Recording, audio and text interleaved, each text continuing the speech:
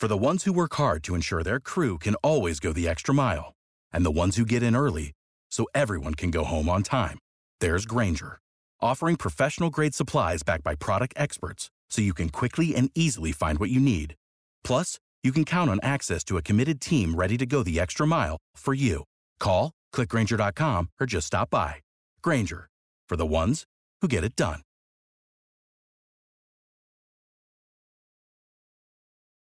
When you need mealtime inspiration, it's worth shopping Kroger, where you'll find over 30,000 mouth-watering choices that excite your inner foodie. And no matter what tasty choice you make, you'll enjoy our everyday low prices, plus extra ways to save, like digital coupons worth over $600 each week. You can also save up to $1 off per gallon at the pump with fuel points. More savings and more inspiring flavors make shopping Kroger worth it every time. Kroger, fresh for everyone. Fuel restrictions apply.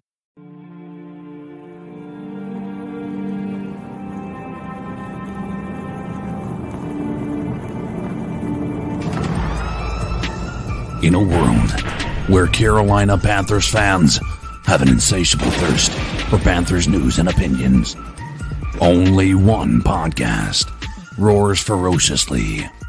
It's the C3 Panthers Podcast. What is the deal, Panther fans? Week 1 is in the books, and the Panthers got a W, folks. 19-14 victory for the Carolina Panthers over the New York Jets to open the season. As Sam Darnold gets his revenge, him and Robbie Anderson themselves with a big-time hookup, a beautiful touchdown, pushing the ball downfield. The Panthers defense looking incredible in the first half, and really everybody did enough to get this win. Christian McCaffrey back on the field, sensational as always.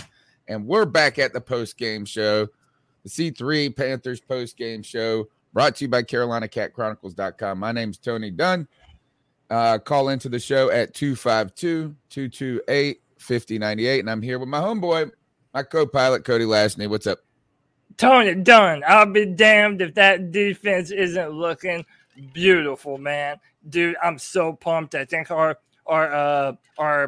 biases may have been confirmed and that this defense is ready to go. And listen, I know we're all going to have a ton of opinions about our offense, but we need to talk about it because you already know I've been saying the answers are on this roster. But listen, man, before we go any further, you already know I got to welcome in the most lit Panther fans in all of YouTube. I'm talking Sideshow Rob, Tin Tizzy, AJ Lindsay, Supreme Leader, Kego Ford, CJA, Blake Bettis, Chad Morales, Dostoevsky, Tony Dunn. Ain't nothing to it but to do it, brother. Let's roll. The number is 252-228-5098. Be sure to smash the thumbs up button and support the show by just sharing the show on Facebook, Periscope, Twitter, YouTube. Hit the thumb up, hit the subscribe, and hit the share and say, Panther fans, unite as we celebrate the first victory of 2021 season. CK in the house looking good in that jersey, just like Christian McCaffrey. I can't even say his name. I'm so starstruck. CMC, just say Christian CMC. McCaffrey. CMC, good Lord. Looked pretty damn dominant in his first appearance back from missing a lot of time last year, but played only in 3 games last year, but had almost 200 yards. Could have had more at times. I mean, he laid that, it was awesome. Great game back for him. Oh yeah, 100%. And it was fantastic to see him actually have an impact. And it was good to see that connection with Darnold come out early. The one thing we're going to talk about, and we talked, Cody's already hit on it. I think that it's very clear that the best coach on this team is Phil Snow, and it's not even close. It's not even like anywhere in the vicinity. Like, you guys want to talk about that second half? There's only so much that your defense can do when you have an inept offensive coordinator, which is what we have right now, who refuses to play, make play calls that aren't vanilla or predictable. Basically, he's doing everything he can to take the game out of the quarterback's hands and put it, in a more predictable way, which is predictable by the defense. That's what's happened. That's where we're at. Offensive line's an issue. but I'm ready to talk about it. This isn't a lot of positives, but too many negatives for us to think we're going to be competitive in this league. Wow, really? I was saying this is I'm looking at that defensive line, guys, and I'm going, holy cow, this could be a dominant team. Dante Jackson, where we asked maybe him to be too much of a first corner, right? Or out there by himself, now really looks to be playing loose and free and could be playing his way into a contract with somebody if it isn't the Panthers. And I got to say, Shaq Thompson must have been listening to this podcast because my man came out today and bawled. And I tell you, as he looked like a rejuvenated Shaq Thompson in so many ways. Greg, I've been down on Shaq Thompson for a while now. And he comes out, gets a pick, gets some big tackles in this game. Look at sporting the number 7. 2 guys flipped their numbers right before the damn game. Yeah. Well, look, Shaq Thompson had a really good game. You got to give him props for that. He did get the interception right after a penalty got called on him. I think it was the next play, actually. So, I mean, made up for that. But all in all, he had a really, really good game. What I expect of the guy we paid to play like, you know? Right. Yeah. I'm kind of with CK on this, though. Like, and I feel like I'm going to be more on his hill this afternoon because while I saw a lot of things I really liked, and I'm glad we're walking away with a win, hey, guys, we're tied for the best record in the NFL right now. You know, can't say that very often, but I'm going to tout it as long as I can. We beat the Jets, and we beat the Jets 19-14 or 19-16, wherever it was. We didn't beat them by much. Like, so we should have beat the Jets. Like, that's what we should do. We almost blew it against the Jets. Now, we had some really, really good things I saw. I was very impressed with Darnold. The defense at moments shined really well, but in the end, we barely beat the Jets. And that's what I want to make sure we keep a grasp on, you know? They weren't good at all. They were not good. I understand that. But you can only play who you play. Right. Right. You can only play the teams on your schedule. And I think this is this is kind of what I want to see from Cameron. Yeah, sure. What I've liked it. I was 35-10 with Cody all week. That's what I've been saying. That's what we said on the podcast this past week. But there were times I felt like we were about to get that. Like, it was like, it really, Darnold started off ho-hum in the beginning a little bit, but then all of a sudden they started taking the top off. I don't know, like what I felt like this is like, I'm going down the list of things and I'm seeing a lot of good things. Mm-hmm. Number 1, Sam Darnold, to me, played pretty damn confident. And I would say better than expected. Like, if he plays like that all season long, we win the QB matchup trade or whatever, right? So look, wait I'm happy until we fix the interior of this offense, man. Like, like I understand CK and Greg, you're upset with Joe Brady. A lot of people are upset with Joe Brady, and listen, I'm not here to tell you that he called a perfect game. What I'll tell you is this: our coaches failed us in another way. Is that they trotted out Elflein and Paradis at center and guard. And we've all been saying this entire offseason that they were going to be a liability, and shocker, they are. All the pressure always comes up the middle. They're missing assignments. They're terrible. The answers to this are already on the roster. It's Deontay Brown and Brady Christensen. If you're going to refuse to play the young guys like this old Ron Rivera bullshit that we used to do, dude, I cannot stand that, man. I feel like our play calling wasn't the greatest, but dude, there were certain times when, there were stuff coming open downfield and then just Sam gets engulfed, man. It's a problem that we're not charting out our best players on the offensive line. Here's the thing, though. It's week 1. Okay. For an offense, it generally takes about 3 or 4 weeks for them to really get their footing, really step in. For any team, you rarely see a team blow it up on offense or be just in sync in the first week in offense. So we got to take that into consideration. And I mean, I get what you're saying about Christensen and them, but at the same time, I feel like they see them more than I do, and they're better at this than I am. That part I get. And also, we think that he's on the roster. We have other pieces that could fit, but we also saw Brady Christensen do well in the preseason against backups, right? Like Like, we don't know how much better he is than anybody else on this squad. I mean, I'd like to see him have an opportunity, and it might change the way that this offensive line works together. But right now, you're right. I mean, the thing right now, you have nothing to lose. This offensive line is full of holes. The second half, the defense was able to adjust to what Joe Brady was. There's no like surprise here, and this is why I say this is on Joe Brady. When we went into the first half, we had an advantage. Guess what the Jets were able to do? They were able to adjust for our protections. They were able to, because we became predictable. Like, there was nothing that we were doing that was putting us on the out. Like, there was no play call that made us feel like, oh, okay.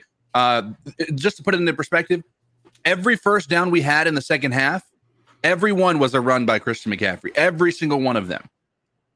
That's an issue, and that's something that's predictable, and it's something that's going to, bite us in the hind end. Is that because the play calling is bad, or because we can't pass protect? When you can't pass the football, of course you're going to run. And Christian McCaffrey was, by the way, incredible today, and I think once again proved why he is the best running back in the NFL. Like, that dude is a monster. I mean, dude, he was eating up yards left and right, and in the passing game, up through the middle, Christian McCaffrey is by far our best player on offense, but they really had no choice but to lean on him. If Sam has time, you all saw that beautiful touchdown pass deep downfield to Robbie Anderson. Like, Sam Darnold has the arm. He has the talent to do this. He can make the throws. He made some good throws today. He also missed a couple. But again, his first start. But overall, he did well when he had time to throw the football. But it was a mixture of terrible pass protection. And, yeah, I'm also not, like, capping for Joe Brady either and saying that he was perfect. But I'm saying that we cannot pass protect. And it annoys me because I feel that the answers are already on this roster. God, I didn't feel like I feel like I was watching a different game. Honestly, I think you were. Man. I felt like, well, no, I'm not going to lie. I felt like the pass protection wasn't that bad. I didn't see a lot of problems in the pass protection. I mean, the quarterback played pretty well. He didn't get pressured too many times. It didn't feel like to me. I think Cam Irving played well. I think Taylor Moton played well. Let's look it up. How many pressures did the defensive line have? Or did they have? More than we had. They had 8 quarterback hits to our 7 quarterback hits. Yeah, we had 5 sacks, though. Oh, okay, but yeah, of those 7 quarterback hits, 6 of them were sacked. We had 6 sacks, didn't we? That's a little bit different. A quarterback hit after he throws the ball and makes a completed pass, and a sack are not really comparative stats, I don't think. Keep in mind, the 2 different teams we're talking about. We're talking about a team that doesn't have a running back that we're afraid of. We have a team that doesn't have a wide receiver core that we're afraid of. We have a team that I couldn't even tell you who their tight end is. And they lost their most important left tackle on the offensive line. And their punter. They lost their punter. What would have made y'all happy? I mean, to not have the Jets beat us so dominantly in the second half, it wasn't even close. Like, the Jets were the better team to close out this game. Yeah. Yeah, I wouldn't say that I'm unhappy. Barely, man. They just converted a fourth. They just converted that 1 4th down. They scored. And then they did a hurry up at the end. Or else, they had the first Corey Davis touchdown, right? Is that they got back in the game and cut it in half. So, so that it wasn't out of reach like it felt like it was going to be. But I felt like we were really giving Zach Wilson a ton of problems. And then in that last, what was it, that 2-minute drill, right? Right at the end, they converted that 4th and 8. And then they marched and then they were able to get some big chunk plays and score that touchdown. But I really it's like Derek Brown almost killed Zach Wilson in his first game ever. So did what's Brian Burns in that sack he had? Yeah, that blindside sack. What? So you guys wanted us to come out and just straight dominate the second half? That would. I wanted our offense to do something more than it came out. We came out. We had 270 yards in the air in the first half. Right. Second half we had less than 100. Right. It wasn't very good at all. ISO'd on the safety. This safety has. Well, look. Can I tell you the way I would describe it? Is we.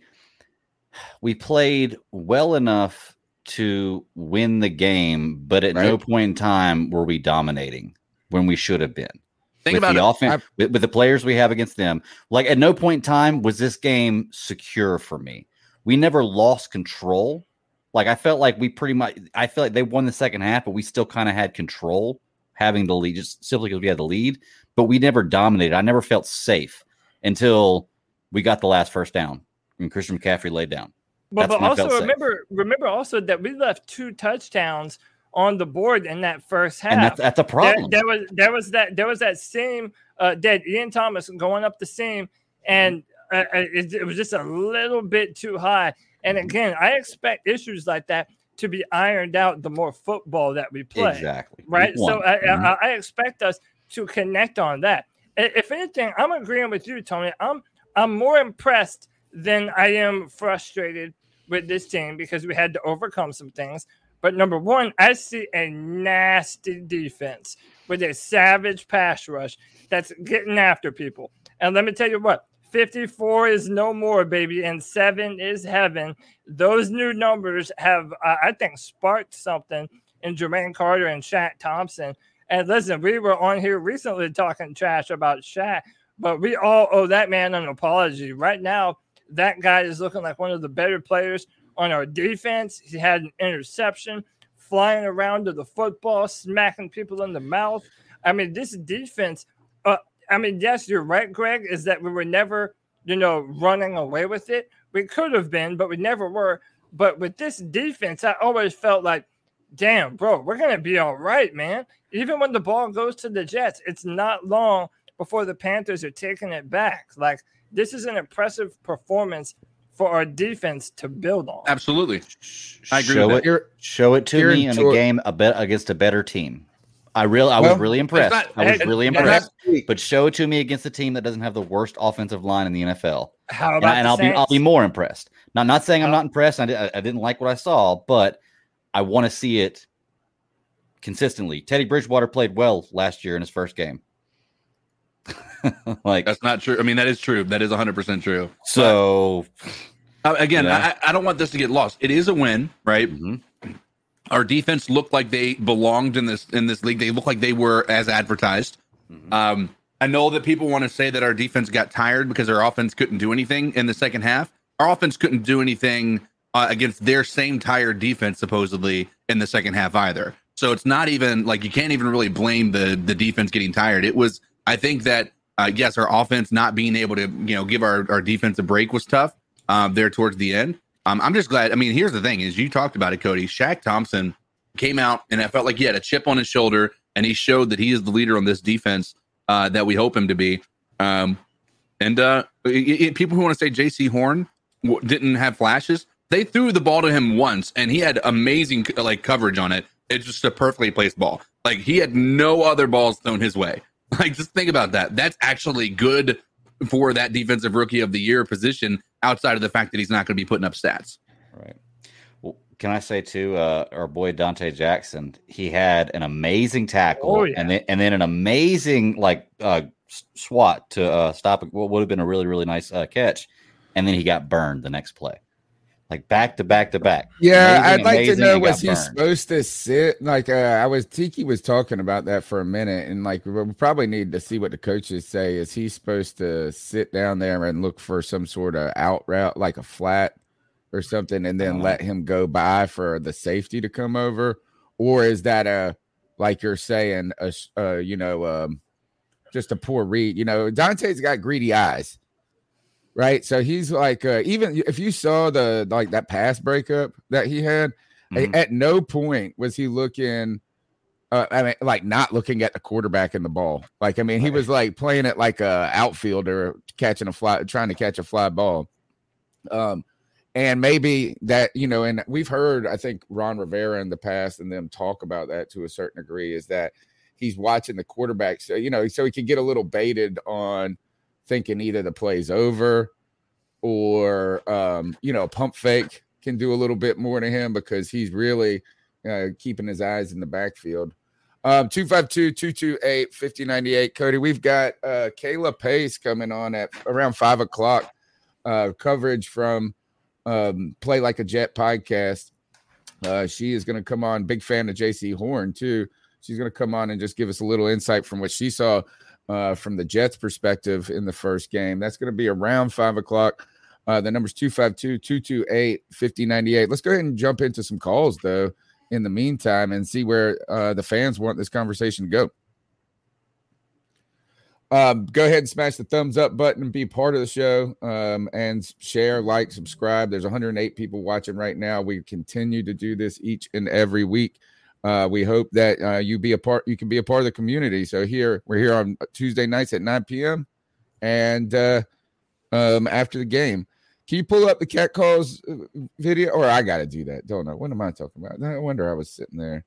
Everybody's looking at me like I'm crazy. I am crazy, folks. So what are your thoughts on catcalling? Yeah, it's pretty. You shouldn't do that to somebody. And how did that make you feel? Very uncomfortable. So how do you think catcalling makes the person feel? It feels good, like. Who's that cat sitting in the back corner with his face buried in his nose? Who's that kid that can use one? Hey, Kevin from Charleston. I just want to say, like, our defense, amazing. Our offense needs some work. This should have been a blowout. I mean, I understand it's the Jets. Probably take it, they probably did like a vanilla offense. But I need to see more from Joe Brady. Our receivers dropped some passes, but I need to see more from Joe Brady. That was ridiculous. It should have been a blowout. Sam Darnold played great. He threw it where it needed to be. There were some drop passes, but so ridiculous. This should have been the easiest fucking blowout. Shaq Thompson, we're so sad. Today, bruh. I'm not, Brian. I'm not really with it. Yeah, like everybody was like, "Oh, this is so bad." Like we gotta win. I'm not saying any of y'all, but no, I mean, like I would say 50% of this podcast is a little less impressed than I expected. Well, I don't think. Yeah, go ahead, sorry. The other thing is like, yeah, I mean, I feel like I saw a lot of cool things today that I wanted to see. Right. And you're right, is that now when you keep saying that the Jets are terrible and they don't have, that like Becton's out, we're supposed to, like they don't have anybody. And nobody thought that it was going to be, I mean, a few people thought that we were really just going to dominate, right, going in. I mean, everybody thought that this was going to be, I said 35-10, but like the spread was 4. How well do you think the Jets played? I think that they played. I think their offensive line. I don't know if I want to give credit to our defensive line for their offensive line being so shitty. No, yeah, but I guess number one, we talked about this with Sam Darnold. This is the reason why he wasn't successful with the Jets. They didn't do a lot to address the Jets' offensive line this offseason. They're in a rebuild. That's not one of the pieces that they've been able to really shore up. So, like the increase in what their offensive line was from when we talked about Sam Darnold not having any help is not there, right? So from an offensive line perspective, they were bad, right? Quarterback play got better towards the end, but let's also keep in mind he had 2 completions. He didn't have any completions on third down. He didn't have any completions over 15 yards because he was getting smoked, dude. This guy is welcome to the NFL. I mean, this guy was running for his life the whole game, right? My reason for asking is how well do you think that the Jets played is put the Saints in this game and we played the way we did. Do we win this game? Well, they're currently up 10-0 on Green Bay right now. So, and we're playing them next week, right? Yeah, so we're going to find out real quick. I mean, listen, that's the benefit of having, a shit team in the Jets to open up the season. We got to have, we got to wet our beaks a little bit, get on the football field. Sam got to get some playing time under his belt. We got to see our starters for a full football game. But now we have our division rival coming home, and Drew Brees just retired. So now all those little mistakes that we made during this game, we have to be much better. And again, it's like I feel like our receivers did well. DJ Moore, he had some drops, but overall, DJ Moore, I would say, dude, he had really one good drop. today. Like he had one drop. Maybe I missed one or something. But he also had like some insane catches, dude. And like just like nice that yard. one. And by the way, if you've been watching some of the stuff on Twitter around some of the catches in the league today, I would put that DJ Moore, that toe tap catch in like in that highlight reel. We're gonna see that, on SportsCenter or something. Oh yeah. I thought DJ Moore came out. Look, is that he came out and had a hell of a first game, and that's for someone who been known to start slow, right? DJ generally doesn't, is that you're like, man, is he gonna be great this year, right? And then all of a sudden, is by the end of the season, he's got 1,000 yards. So him coming out and being hot in game one is encouraging to me. So I don't know, is that I feel like the Panthers did what they had to do.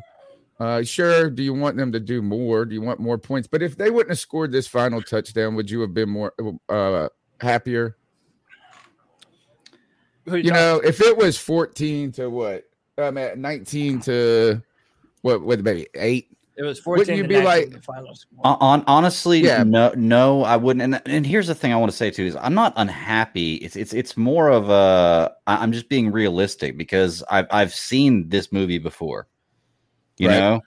So I just want to get past the next few weeks, and then I'm very optimistic. I liked what I saw. It's just even with us holding them to 14 points, was it?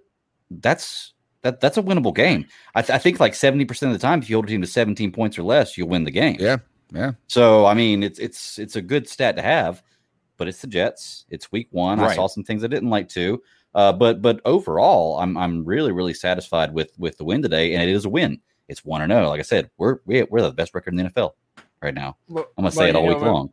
But we actually have an opportunity to get a little bit of Jets perspective here. Let's go ahead and welcome in Kayla Pace. Kayla, how are you? Hey guys, I mean, you guys are doing better than me after that win. You'd But like to hey. think so. Welcome By the way, to the condolences C3 Panthers on podcast. And condolences on Mekhi Becton. That's terrible. We never want to see that. We hope he isn't hurt long term. Yeah, honestly, no matter what kind of play we saw out there today, it's the worst part of the whole game because you don't want to see that guy go down ever in any situation, and he's already injury prone, so it's just never looking good at this point. All right, go ahead and give us your perspective after week one. We talked to Scott this past week and got some insight into, I asked him this is what do you hope to see in week one and what do you expect to see in 2021?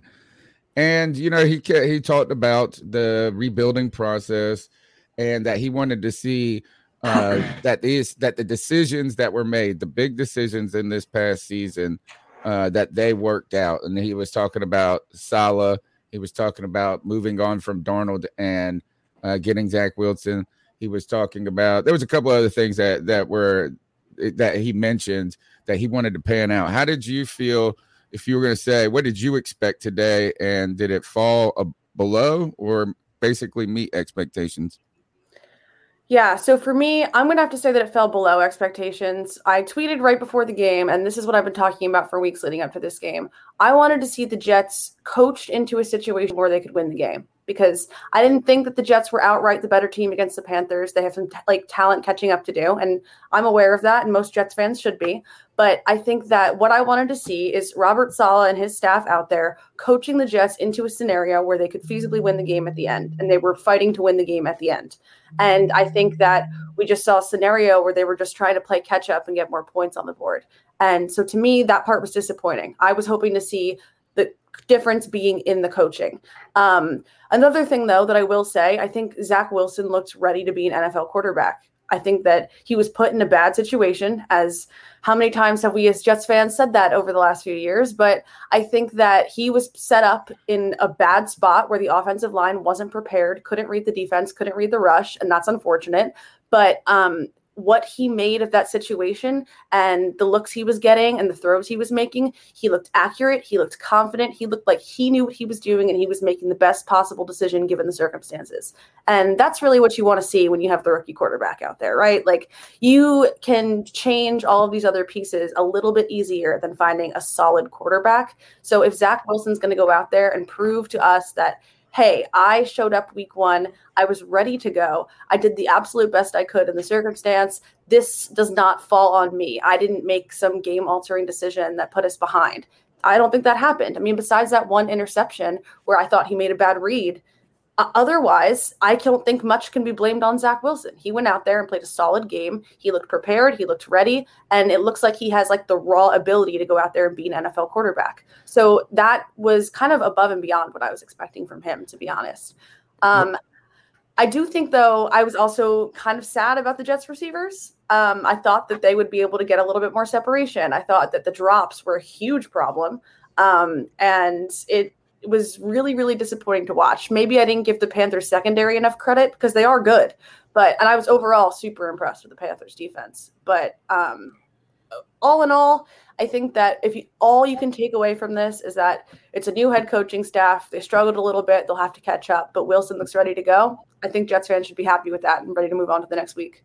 Was our defensive line as dominant as I think it was, or was it your offensive line being really what it's been for a while now, which is poor? So I think it was a combination of the two. I don't think the Jets defensive line or offensive line was as improved as we thought it was, perhaps. And obviously Mekhi going out didn't help that, but him being in the game didn't really seem to make a huge difference either. So I would say, though, that it wasn't as much a matter of like skill when it comes to the block on the Jets offensive line. I think it was them being unable to read what the Panthers D-line was about to do. I think that had they shifted, had they made the correct adjustments, then we would have watched a little bit of a different game, but they weren't picking up on what the Panthers were doing. I think that those guys have a lot more actual skill when it comes to blocking than they showed today. And it's too bad because a lot of the times what I felt like I was looking at was the Panthers just had a guy that they just didn't pick up on. And it wasn't for a lack of, he beat the block. It was for no one was even looking for him. Yeah, so Caleb, we've been told by Scott that you're a big fan of J.C. Horn and that you have been for a long time. Well, I have no problem telling you that I've been a fan of Zach Wilson for a long time too. As soon as I saw that guy throw one pass at BYU, I'm like, oh yeah, this dude has a rifle connected to his shoulder. And I think you really get a good indicator of what kind of talent you have at the quarterback position when you see them make throws on the run. Like, he is absolutely incredible off platform. He had a really good throw going back across his body, which is something they teach you, especially as a rookie, to not do. But he was able to do it because he has that kind of swag, that kind of arm talent. Do you foresee this being another long haul season where the Jets are potentially in it for a top 3 pick? I mean, how much better does it get for this Jets team going forward? Well, first of all, on the J.C. Horn note, I'm a South Carolina grad, so he's a fellow Gamecock. Love him, and it was too bad that he got burned on that Corey Davis touchdown. I was at the Gamecock game. I'm an ECU alum. I was at the game yesterday, and we blew it right at the end, and we needed that win. So I'm still sad you know what? and struggling from it. I'm a big ECU fan as well on the low. Holton Ahlers, love him. Can't wait for him to play the American opponents. But anyway, so as for the Jets for this season, I think that as long as they're improving on the mistakes that they were making today, like, so let's say if next week the only thing we do is start out a little bit stronger and build off of those early game issues, then I think that that's a trend in the right direction. I predicted the Jets winning like 6 games this season, and I'm still thinking that's accurate. I don't think that they're going to lose the way they did last year. I think that this game was an indicator of, okay, let's go out there, see what we have, see what we can work with. And what I want to see is not making the same mistakes over and over again. So we saw some of the things that were shortcomings being the offensive line, the wide receivers getting separation, all of those things. That's fine, but I don't want to see that every single week over and over and over again. And I don't think that that will be the case. I think that there still is a good coaching staff, whether or not I was impressed with the way they called the games today or not. But I think there's a good coaching staff in place. I think that they're going to work on that. They're going to take it and run with it. But I don't think Jets fans, there's Jets fans in my mentions just this morning saying like, Jets are making a playoff run. Oh yeah. There's a line between the optimistic and the delusional. And I think that the Jets fans dance on that line quite a bit. But, you got to love the enthusiastic bunch. But I think that, you got to come back down to earth and think about it as if we're improving on mistakes week by week. If Zach is going out there and throwing for 250-plus yards every week, then that's a very good thing. That would not be something to, be upset about. Right. So regardless of what the record is, you want to see the guys that you've invested in playing out to be potential future stars. And I think that Zach has that. I think you can see it on the field right away.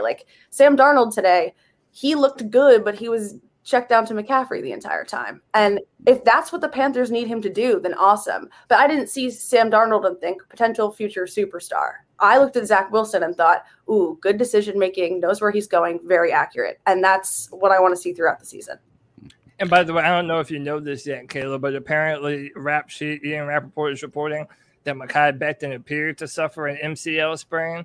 He'll have an MRI to confirm the diagnosis, but this would appear to be good news considering the possibilities. So sharing some news your way. I don't know if you knew that yet. Nope, that's news to me, and I prefer it. So fantastic news for you guys. I have a quick question because I think, half of the guys here and a lot of people in chat are probably feeling the same way.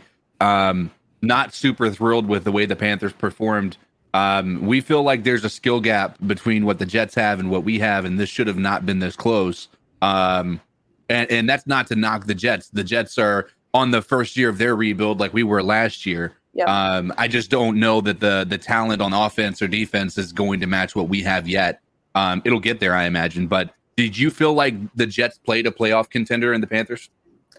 I felt like watching the Panthers defense, I was seeing a defense that was going to perform very well this year. I've always kind of felt like the Panthers offense, especially the last few years, was on the back of Christian McCaffrey. And I think a lot of people probably have that outlook, but it's not that it doesn't work. I mean, it gets you down the field. So I think that if they can find a way to, and this all comes back, I guess, to Sam Darnold, and what I'm seeing is that he can't just be a check down to McCaffrey. And if you really want him to have a big difference maker type offense, then that's going to have to change. And I thought Darnold looked pretty good passing at the end of the day. I was happy. I was he got that nice bomb down to Robbie Anderson for a touchdown. Yeah, it shattered my heart, stomped on my soul. Yeah, absolutely. Yeah, and he had a couple of really good back shoulder fades to DJ Moore as well. 27 yards down the. I mean, honestly, compared to what Teddy Bridgewater was last year, Sam Darnold is a tier ahead. I agree with you. I think he's a good quarterback. I don't think he's great. I think he has the potential to be great. I think you could see that in some of the things, and I think that's also you and I both looking at these teams from different perspectives. Where you saw Zach Wilson, he showed there towards the end, he showed a lot of flashes. But if you look at the very beginning, he didn't have a lot of help from his offensive line, but he was missing a lot of throws that could have very well been, game changing. Honestly, if Zach Wilson had played the way that he did in the second half, in that first half, and hit some of those throws that he was overthrowing or underthrowing people and whatnot, then I think you guys would have blown us out of the water, honestly. Mm-hmm. Yeah, and I think it's a similar problem. If Sam has more time to throw behind that offensive line, then maybe he's better. But that's the Sam narrative since he got into the league. So, but at the same time, I do think one of the things I noticed immediately was that Sam looked like a much cleaner passer, even with limited time to throw. And so clearly being on the Panthers has been good for him so far. Yeah. I mean, or it's just a flash in the pan, but I'd like to think that he's improving. I mean, I don't have ill will towards Sam Darnold. I hope he does well for you guys. But it's kind of the same types of issues. I think it's just young teams need more offensive line help. And I think the defensive line has strengths on both sides. And it's interesting how I think the Panthers are definitely ahead of the Jets in terms of preparedness. But I do think that, especially in your division, I mean, you're going to beat the Falcons twice. Right. Yeah. Oh my God, that was so terrible. Yes, we are. Yes, we All right, are. great stuff, Kayla. Can you tell our fans how they can find your work? Yeah, so working a lot with Play Like a Jet. My Twitter handle is at KP_on_TV. We'll have content coming from Play Like a Jet all season long, and I will personally have plenty of JC Horn commentary. So if any Panthers fans are interested, I'll be on it. Get your seatbelt out. JC Horn will lock you up. All right, great stuff. We'll talk to you guys soon. Tell Scott I said hello. All right, sounds good. Thanks, guys. All right, guys, that's Kayla Pace from Play Like a Jet. I thought, and I wanted to, we could talk all day. I did tell her we were going to keep her for 5 minutes or so. So I was going to, but I would have, when it comes to Zach Wilson, he's a gunslinger, dude. Like, is that he has no fear to push. Like, I mean, is some of those missed throws that he had weren't by much. And they were low percentage throws. You know what I mean? We're talking like down the field, on the sideline, Yeah. So it's one of those things as he hasn't been ruined yet mentally. Mm-hmm. Playing for the Jets can do it. He hasn't started to see ghosts yet. Right. And I think that Sam, what I liked is I didn't think Sam looked panicky today. No. I thought he did push the ball downfield enough. In fact, he had more deep throws in this game than I saw from Teddy Bridgewater in like 10 games. But can we talk about the fact it's not even just a matter of the deep throws. They were accurate. The Robbie Anderson could have been a little more in stride, but it's still like it was still way better. It got there. Way better than what Teddy Bridgewater had done. Especially on a deep passer like that. I mean, that was a bomb. That was a beautiful throw. Andy, he was so close to getting Robbie Anderson on another beautiful throw down the seam. And it was just, I agree. I think, in Kayla, when she said it, I completely understood what she was saying when she said that it looked like Zach Wilson could be a superstar. I didn't feel, I think she sees Sam Darnold the way that I looked at Zach Wilson today, which is there's potential. But I didn't see Zach Wilson being this the savior of the Jets, like yet, at least. Well, can we go? Go ahead. I just wanted to go back to that throw for a minute because it was like, that throw was like, oh, Sam or Zach could potentially be a superstar quarterback. Well, remember, Sam was a gunslinger too, and with the Jets, he was throwing balls downfield trying to make a play, and it wasn't happening. And part of Sam's turnaround here in Carolina is the coaches trying to get him to take the check down and don't always have to push the football. But I also wanted to point this out. This is a much better view of that pass. Look how much trash there is all around Sam Darnold when he has to make this throw. Like he already has pressure right in his face. He has to step up and has his eyes downfield the entire time. Left side. That looks like a pretty clean pocket to me, Cody. We've talked about the seams. Other than the double team sliding over. Dude, look, rewind. He has nobody within 3 yards of him. Can you mute it? Look. Watch. Nobody within 3 yards of him at any point in time. Look. That's a pretty good pocket, man. This is a breakdown pocket already. 55 got beat, man. If it wasn't for Christian, how close does he get? But Christian was there. But Christian, thank God, Christian can block. But again, are we supposed to have he's supposed McCaffrey to block. in on pass protection? Yeah, but are we supposed to have McCaffrey in on pass protection? Yes, sometimes. No, not he wasn't the entire time. I mean, on this play, he was meant to be. On this play, he was meant to be, and he did his job exactly. Our offensive interior, 3 yards. Look, this is good pocket movement. 3 yards. I mean, I wouldn't say it a clean. That's not a clean pocket. That is not a clean. But nobody came close to touching him. I mean, you see right there, he's about 1.5 yards away from Sam. Yeah, he has to be able to navigate the junk, everything around him, and keep his eyes downfield. That's awesome. But I mean, this is a good play. Situation for a quarterback every play, man. Look, I'm sitting here watching. I'm not saying it is. I'm saying this interior offensive line is going to continue to struggle this way, like they did today. And that Sam Darnold, even in spite of all the trash around him, was still able to make that kind of throw. So it's like, yeah, I do think Sam has what it takes to be a franchise quarterback, but it's going to be dependent upon us getting him adequate protection when he's dropping back to pass. We can't have Christian back there on every single pass play. All right, so I think, how we got into this conversation was with Caleb Pace's comment of, she saw Zach Wilson as a potential superstar in the making, and she didn't necessarily see Sam Darnold in that light today. But we got to think, and not negative biases, right? But she is with the Jets, and they have had their shell shock. They have PTSD from what's going on in their organization, and Sam Darnold's part of that narrative. But Sam Darnold also has to overcome, like, his reputation has, like, he was meant to be a superstar, right? The draft people told us he was going to be this and all of this, and it didn't work out yet.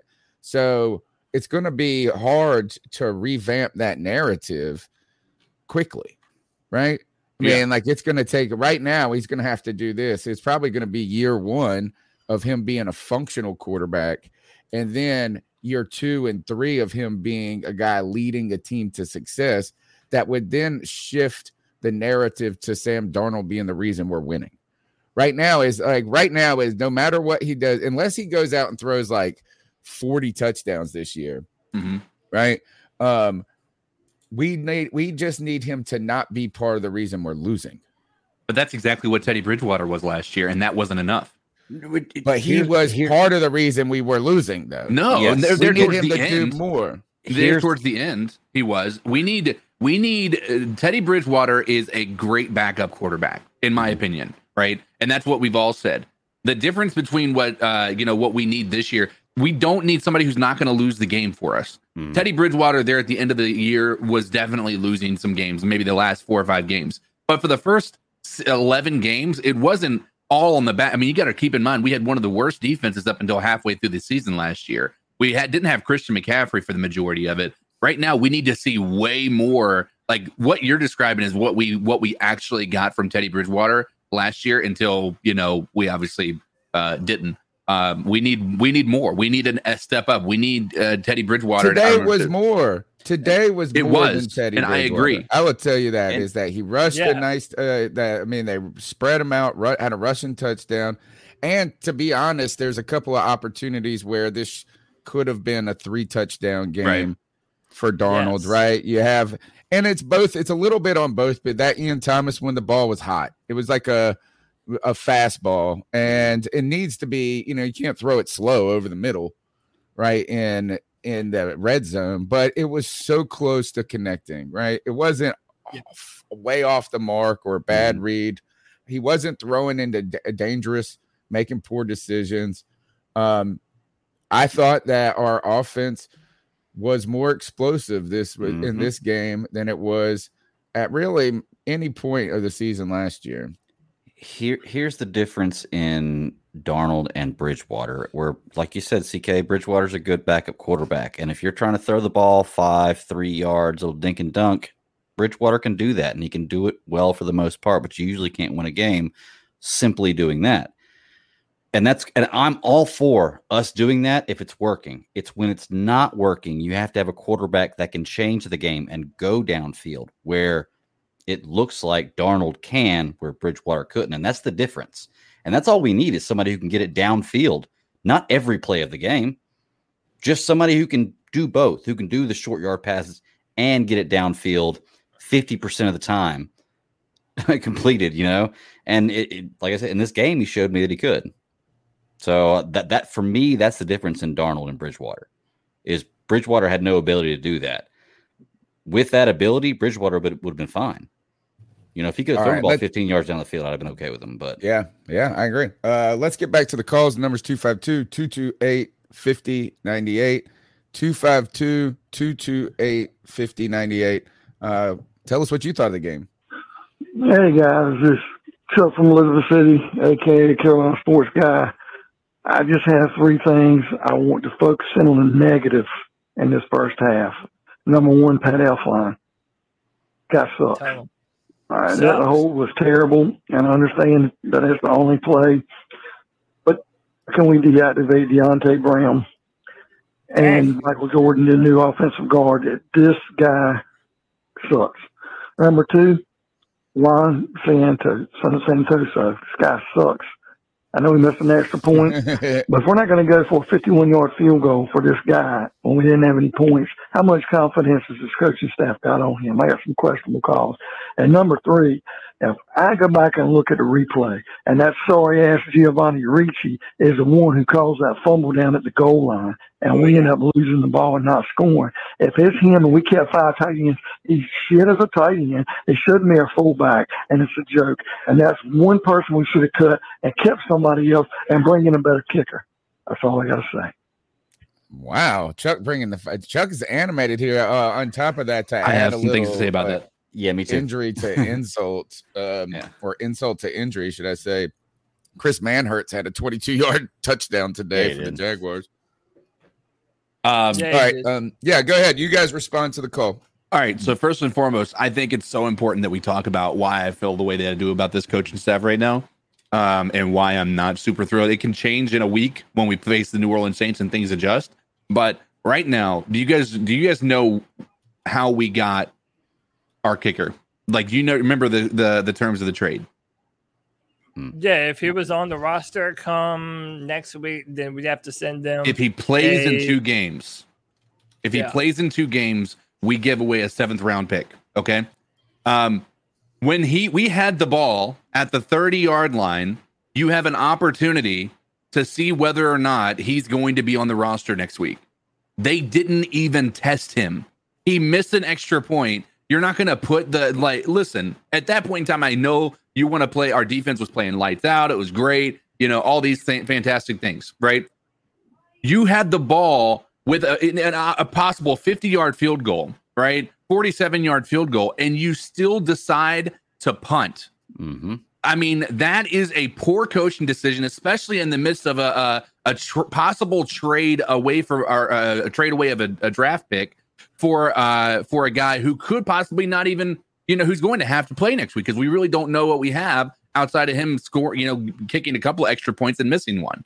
It was a poor decision, and it was probably, I know people are going to be like, I get it, man. It was a chess instead of checkers, but it's not. It was pretty simple. We needed the score and we didn't, and that's on the coaching staff. The Saints are blowing out the Packers. Yeah, they are 17-0. I was just about to say that's crazy. Yeah, they just got another touchdown. Again, though, it's going back to his call. Yeah, Pat Elflein sucks, and he's going to continue to suck. I mean, it's inevitable. They didn't even dress Deontay Brown to play today. It's asinine to me. And then to piggyback on what CK said, they have totally mishandled this kicker situation. They should have brought in competition for Joey Sly and had that competition ready by the time they were at Wofford College. They should have had somebody competing with them for the kicker job. Now we have a guy that, he missed an extra kick today, but the other ones, he was pretty good. But we're still having to wonder about what we have at the kicker position. So, again, it's like overall, we have been very complimentary of Scott Fitterer and a lot of the decisions that he's made as a GM. But it looks like a lot of these decisions that he's made on the offensive line are going to bite us. I mean, we already know he shipped out Perriman, our linebacker Perriman. So it's like I think there's some real problems evaluating certain positions on the football team. Okay. One question I have about the call. Is he blaming that fumble on the tight end that was in there as the fullback blocking? Is that way? That's how I read it. Are you going to say it was? Or are you going to say it was, Cody? I got the play right here. Yeah, I know. I've watched the play over and over. There's absolutely no way that's his fault. So, maybe a little bit too close, but he did hit the ball out of his hand. No, look, he's running where he's supposed to go, not even looking at the ball. It's Sam Darnold's job to tuck that ball. Sam swung right to the right too much. 100% Sam Darnold's fault. That's not his fault at all. I don't know. Ran straight forward a step. That looked like he was taking too narrow of an approach into the blocking assignment, and that's like I don't think his route to getting that protection was as close to, like, I think that is going to be, because I mean that's going to be never an issue, right, for normal circumstances. And how many times has Sam Darnold run that play and never had an issue like that? And then we have a tight end in the backfield that's never run that play before outside of now being a fullback all of a sudden. That's 100% on the fullback. And by the way, look, once he does hit the line, he's too far inside. He's too far inside. I mean, that's a matter of inches. Like, I don't know. I'm kind of with the Greg. game's a matter of inches. I don't. I think it's how everybody at that fall, right? Is that like when you go into the film room, you're going to talk about Sam Darnold needing to be careful about how wide he swings, right? On a play when there's a fullback to the side. I don't know how you actually coach that, but that's what I would think you would say. Make sure that you're holding on to the ball tight until you're not. And then also for that blocking guy, we have to be aware that I know you're trying to block and get to your assignment as quick as possible, right? But you have to be aware too that there's going to be moving pieces around you, and you can't screw them up. So you know what I mean? Like it's kind of it's 2 inches, and that's not a problem. You know, like if he's 2 inches faster or 2 seconds fast, just a little bit faster, a little bit slower, a little bit to the left, a little bit to the right for both of those guys, and it's a handoff. Was that the 4th down play? That was the 4th down play. I mean, honestly, it really wasn't that big of a deal. Yeah, I mean, because we weren't gonna. If you look at how many people were already in the backfield, it wasn't gonna go anywhere. I mean, I know you could say Christian McCaffrey can make impossible things happen, but that was, it was clear that our offensive line is not great at run protection. Yeah, that is what I actually, if I have like Cody's issue is with the interior of the line, mine is with that we're not good for run blocking, right? Like if you didn't have Christian McCaffrey, we wouldn't have gotten close to 97 yards rushing today, right? I mean, is that his like jump cut and go is so elite. Like, as he makes everybody look good, but those they weren't mauling people for him. He would get in that pack, and then all of a sudden he'd be 5 yards up the field, and you'd be like, man, I didn't even think he was going to get a yard. Is he leading the league in rushing this week? I don't think there's been any rusher that's done really well this week. Yeah, I mean, they held Derrick Henry back tremendously. Yeah, Ezekiel Elliott didn't do well. I mean, I don't think anybody's run the ball well this week. I think he may be the leading rusher this week. Dalvin Cook, no, he didn't have a great. I have him on my fantasy. Here, I can look. Dalvin Cook got 61 yards, but yeah, nothing too crazy there. Yeah. Christian McCaffrey had 98. Yeah, I'm not. He had a ton of catches, man. That was his thing. While you look that up, I'm going to go ahead and go to the next call. Hey, man. Look, I don't want to be too reactionary. First half of the first game. Oh, no. 14, you got to pick it up, my guy. We fumbled the fucking handoff in the goal line. Overthrew Terrace Marshall in the next possession. I'm not feeling great right now, boys. He gonna have to show me something to change my heart. But on another note, on a little positive note, shout out to Shaq Thompson, man, having a hell of a fucking game right now. Pass breakups, interceptions. I don't know if he's feeling like his college self with the new number. I don't know if he's listening to the podcast and getting tired of Tony shitting on him every week. But shout out to him. Hopefully he has a breakout season and plays up to his contract. But look, y'all, first half coming to a close. 14 has not looked great, but hopefully we can turn it around, man. Shit, god damn. Didn't he have 200 yards and a touchdown? So this is good. This was man. First half, right? This. These are the expectations. Yeah, he was like 75%, 200 yards and a touchdown. That's pretty good. In the first half, he only had like 30 yards rushing. We're talking about Sam Darnold. Oh, yeah. Sam Darnold. Oh, yeah. Sam Darnold looked pretty good. He didn't look great in the first quarter, but the second quarter came alive. Joe Mixon had a better game. Joe Mixon had 127 yards rushing. Okay, but still. Yeah. And Alvin Kamara is about to destroy it. Touchdowns right now. Yeah. He has what? 2 touchdowns. 2 touchdowns. Kamara? And 65 yards rushing already, and it's not even the first half yet. Oh, Chubb just ran one in for a touchdown.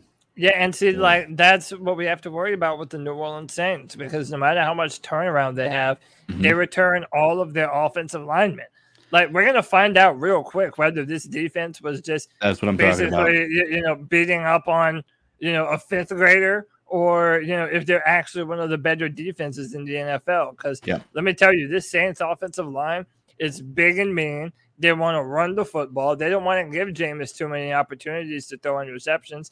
They'll let him drop some dimes every once in a while, but they want to be a physical run-first football team. So, I mean, there's a scenario where we could see our defense out on the field for long periods of time if we can't generate a pass rush. So, vice versa, we also have to keep their defense on the field. So all of these inconsistencies that we saw today, dude, we have to work that out quick. And that's why I'm so frustrated, because I don't know if these coaches right now have the wherewithal to play the better guys on the offensive line.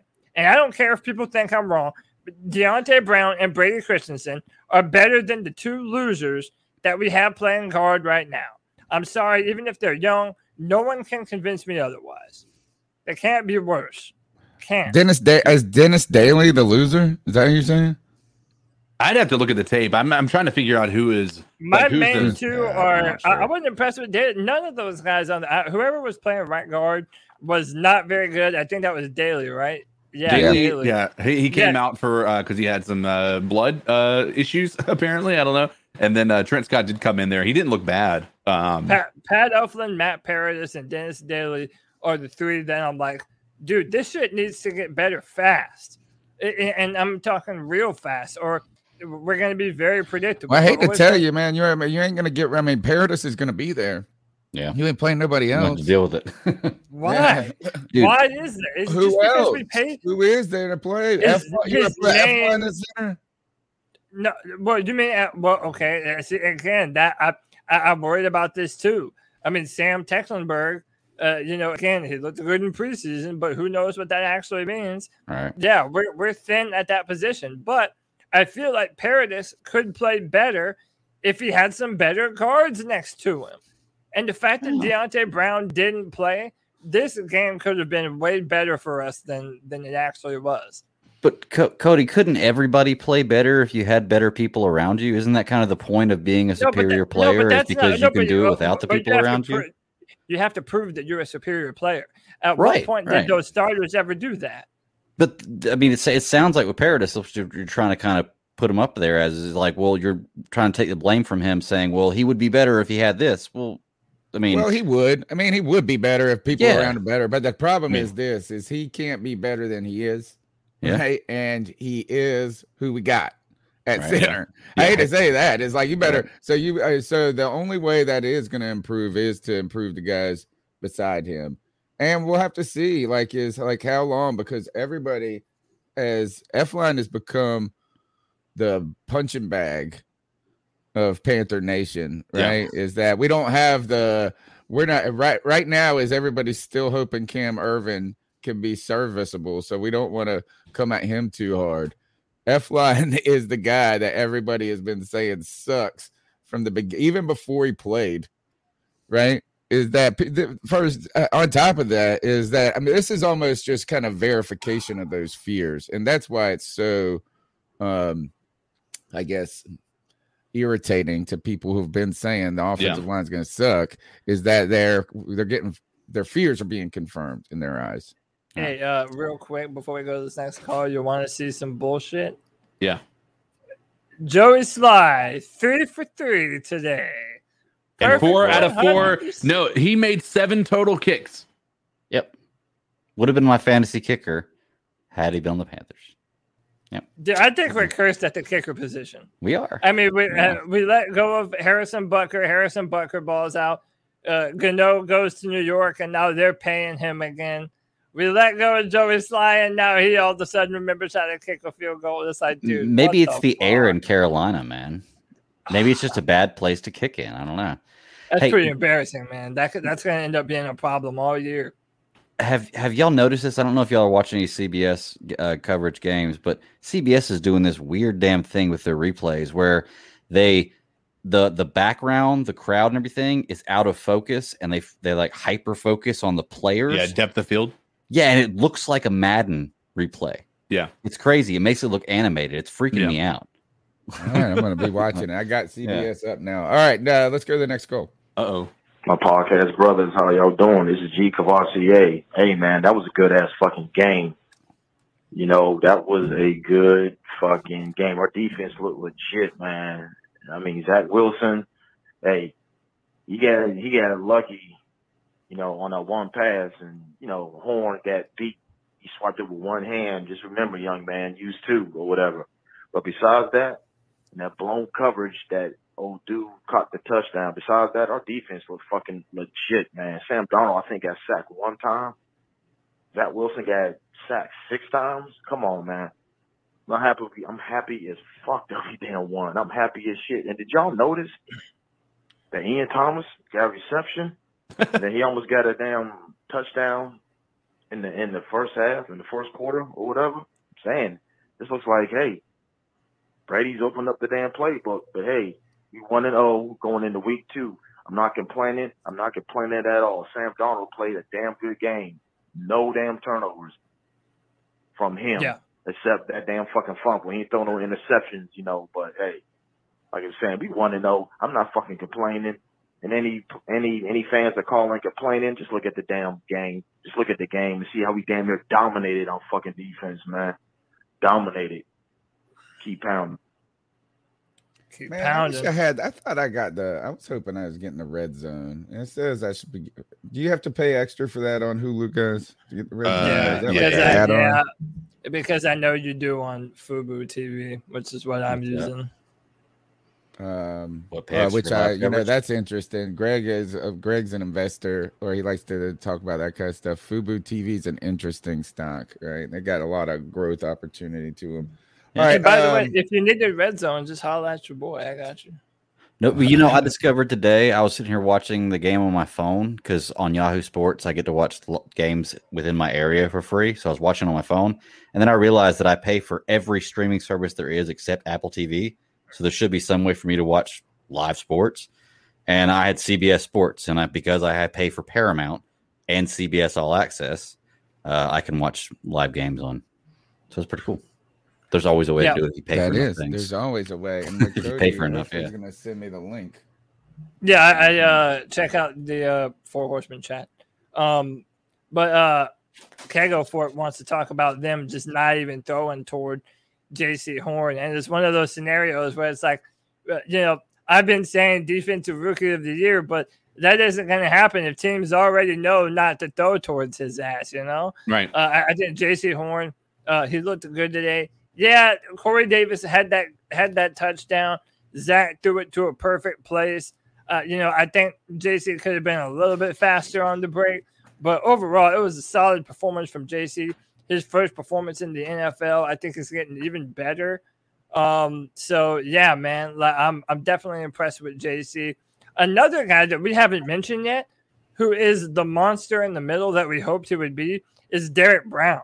Dude, especially early in this football game, Derek Brown was beating dudes up in the middle of that offensive line. Man. He looked more than just a run stuffer, though, today. Like, he looked like a giant disruptive force out there. And I tell you, is that having that speed, Hassan Reddick was running around like crazy, too. Yeah. So having that edge speed with his power up the middle, man, it's going to be that's the guy. I think that's the surprise guy on our defense. Not surprise, but the guy in this defensive line that we're going to be talking about a lot this year. Yeah, you're not wrong. All right. Let's go to the next call.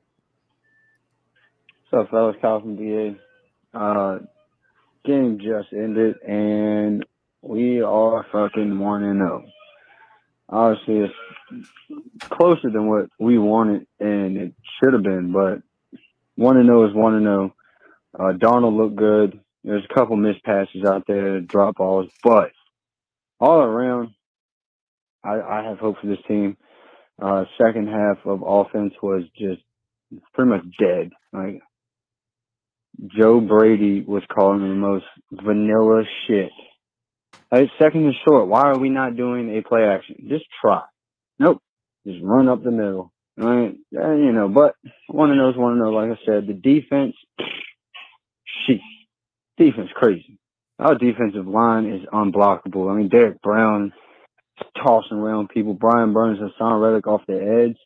Daquan Jones was in the backfield.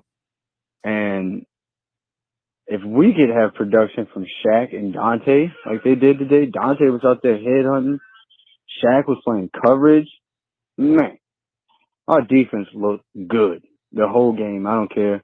There was a couple chunk plays we gave up. But our defense looked great. Christian McCaffrey, welcome back. Almost 200 yards of offense. DJ with that toe drag swag. Oh, yeah, that shit was crazy. This was awesome. What a great But catch. Loved it. Jack Wilson has a fucking cannon of an arm. I mean, it just explodes. Like, if they ever get an offensive line in front of him, man, they might have something right there. Overall, though, good game, 1-0, and offense needs to get going a little bit better. But fuck yeah, I'll catch you on the pod. Yeah, I mean, aren't defenses supposed to be ahead of offenses at this point in the season? Right? Doesn't that they say that it takes time for offense to gel more than defense? I feel like that's what they say in the past. And so I'd be interested to get the what about YGM? Right there. Yeah, I was trying to find it. Someone had put when Derek Brown just destroyed Zach Wilson. It was him and Yeturgos Matos on a double team, and they just bulldozed him. I'm trying to find it on Twitter. Still can't. But, dude, then Marquise Haynes had a really good sack today. A lot of people got in on the sack and the quarterback action. Every person, nobody had like more than one, but it was like 7 sacks from 7 different people. It was ridiculous. I think it was Brian Burns, Hassan Reddick, Derek Shaq. Brown, Marquise Haynes, and Shaq. Yeah. Wasn't there another one? Didn't I think YGM got one too. Hartsfield, Maybe. didn't he come Maybe in, I'm or not. somebody who's 31? Didn't safety come in and get a sack, or did they? Yeah, there just was hurt him? 6 sacks. Chat, who was it? Yeah, we got the Haynes. I pulled the stats up in a second. All right, let's go. While we figure that out, let's go to the next call. Hey, what's up, C3? It's Randy and C. Lovato. What's up, Tyler? Finished the game. I'm happy we won. I'm not trying to be a bummer. I'm very happy we won, of course, but I just don't think. I don't think our offense is good enough for us to be a playoff team. Our offense is super inconsistent. I was very pleased with how Sam Darnold played. I was very pleased with the offense. Like, there's no players that I was mad at this game. That's how I feel. Like, I'm not pissed off at any player on offense this game, but it just seems like we're so inconsistent on offense. We can't, like, I don't know. It's just very hard for us to get down the field. Burst. And some missed plays here and there. But with the defense, I'm super happy with it. That was it. Towards the end of the game there, sure we let up some plays, but there were like third down plays, and our defense played hard all game. Very happy. I'm extremely happy with how Shaq Thompson played. He played out of his mind this game. Yeah. Thank God, because hopefully all the money we paid him is worth it now. Maybe the season he changes it around. I don't know, but I'm very happy with Shaq. And the defense as a whole. I tell you, Shaq played great today, and he had an interception, a tackle for a loss, a pass breakup downfield that he was running with a receiver. Shaq, so very impressed by Shaq. Hassan Reddick with 1.5 sacks today. Could have had 2.5 sacks. I mean, Lord, there was one play where Zach Wilson pulled a Houdini move and got out of there. And Brian Burns was even in on the action on the second iteration of trying to get after him, right? So they were getting after the quarterback. And I tell you this, if the Carolina Panthers defense does that all season, we're going to have a lot of guys that want to get paid, right? If Hassan Reddick and Brian Burns get 12 sacks, somebody's got to get some money. Yeah, man, this is going to be a big year for all those guys. And hey, look, man, Dante Jackson too. I mean, it looks like Dante Jackson's trying to do the Josh Norman thing, where in the final year of his deal, he wants to ball out and, make that big money contract. And we haven't really talked about him much. We do need to mention his name. That guy was flying around the field. He made some big tackles in some big situations, man. That speed. Dante Jackson, and he was had some pass breakups too, man. I think that's the exciting part about, well, you know, we didn't get to talk about it on the last show because they had not announced it, but Dante Jackson's one of the team captains, right? And he's only 25 years old. And a lot of people had started to give up on him and had run with the narrative from that all or nothing moment a couple of years ago, where they like had this weird, like Captain Munnerlyn and them sat him down and like dressed him down about needing to be more mature or whatever, or more into it. And he had become what Norman was to Ron Rivera early in his career. Remember, Josh Norman missed the coverage in a Buffalo game that led to a game-losing touchdown. Played a little bit too cocky, confidently, you know, off. Like, is that it just didn't seem like he was as strict in his coverage or what he was supposed to be doing in defense. And Ron Rivera benched him, and it took Josh Norman a long time to get out of that doghouse. And it seemed like Dante Jackson was in it. But this, I think it was interesting, is that this coaching staff has really liked Dante Jackson since they came in. Is that they invested a lot in him last year, thinking that they could work with him, and then the injuries, you know, kind of derailed that. But they continued to stick with him. I think they really, it tells you this team that they want fast players, dude. Yeah, that's what they want. We have them too. And by the way, Jeff mentions that AJ Bouye will add to this nasty defense, and it's looking like it's going to have to also, because I'm hearing that Miles Hartfield hurt his wrist today, and they're kind of worried that it could be, you know, like a real bad wrist injury. So can't wait to get AJ Bouye back. I don't think we're going to have him for New Orleans, but that's certainly a name that we're going to be needing at that nickel position. You know, overall, like we won. The Panthers needed to win today, and you know, I feel like I've been consistent in my predictions. Like I said, that this defense was going to bail us out. That if this offense sputtered or had some hard times getting into a rhythm, that this defense was going to make us right for that. Now, it doesn't leave any margin for error on our defense, because it means that they have to, you know, they had to play like that in order to make sure that this game was won. I don't think so. I actually think I disagree. And what I disagree with that is, number one, is I think the defense actually, they didn't bail us out. They put us in a position to dominate today, right? They came out of the gate playing fantastic, much like my ECU defense did yesterday. Down the road, some chunk plays against my Pirates led to a loss. But the offense, I feel like it could have done more. But I think that the team, we played field position ball. You know, I hate to say it. It's like, if you want to criticize the coaching staff, it's just for kind of playing like Ron Rivera would have played it. You know, and that's why you're set. I think we could have put up more offensive numbers if we needed to. Right. And I think it was just unnecessary that the coaching staff said this. And I think that not going for those field goals, I need to go back and really look at the context of that, you know, where we're at and some different things. But I do think they believed our defense was playing dominant. And there was just really, like, I think that they thought they had the game. Right. Basically after the third quarter. So I think they truly felt like that. You think that we purposefully left touchdowns off the board? No, I think it felt like our defense. That's crazy. I could not disagree more. I think that we couldn't do what we wanted to do. We wanted to be able to run ball control offense, but then we would switch to passing on second down, and it was like there was no time for Sam to be able to throw.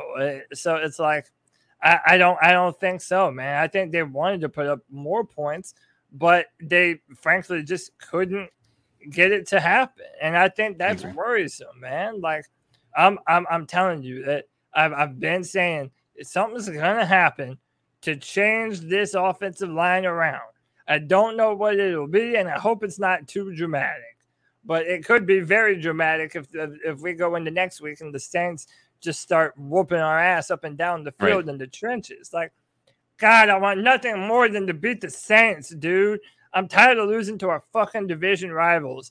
I want to go in and slap the Saints at home, make a real statement against this football team, take the ball away from Jameis.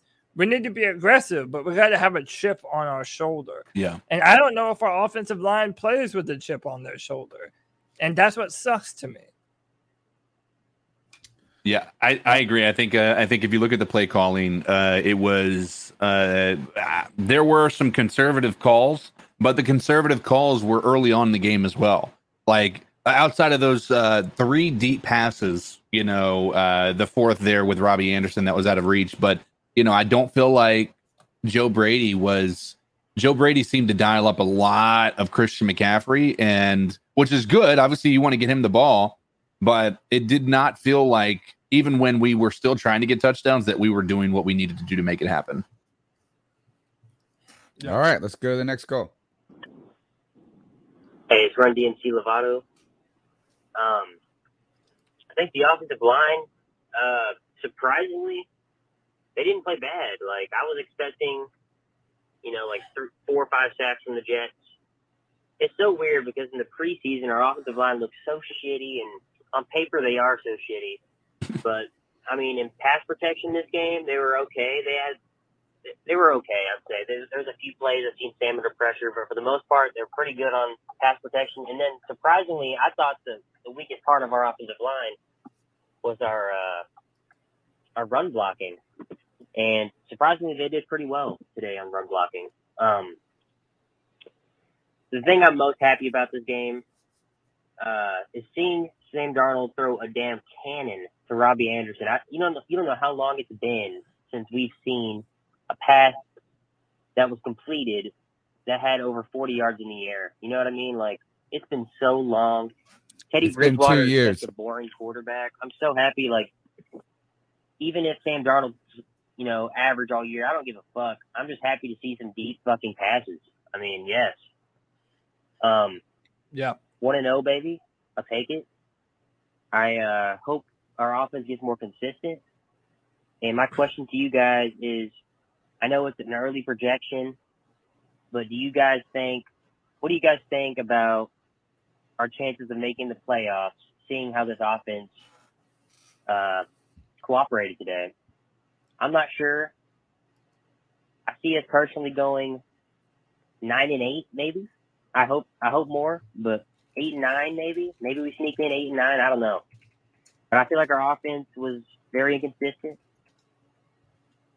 But our defense was lights out, dude. J.C. Horn had a great game.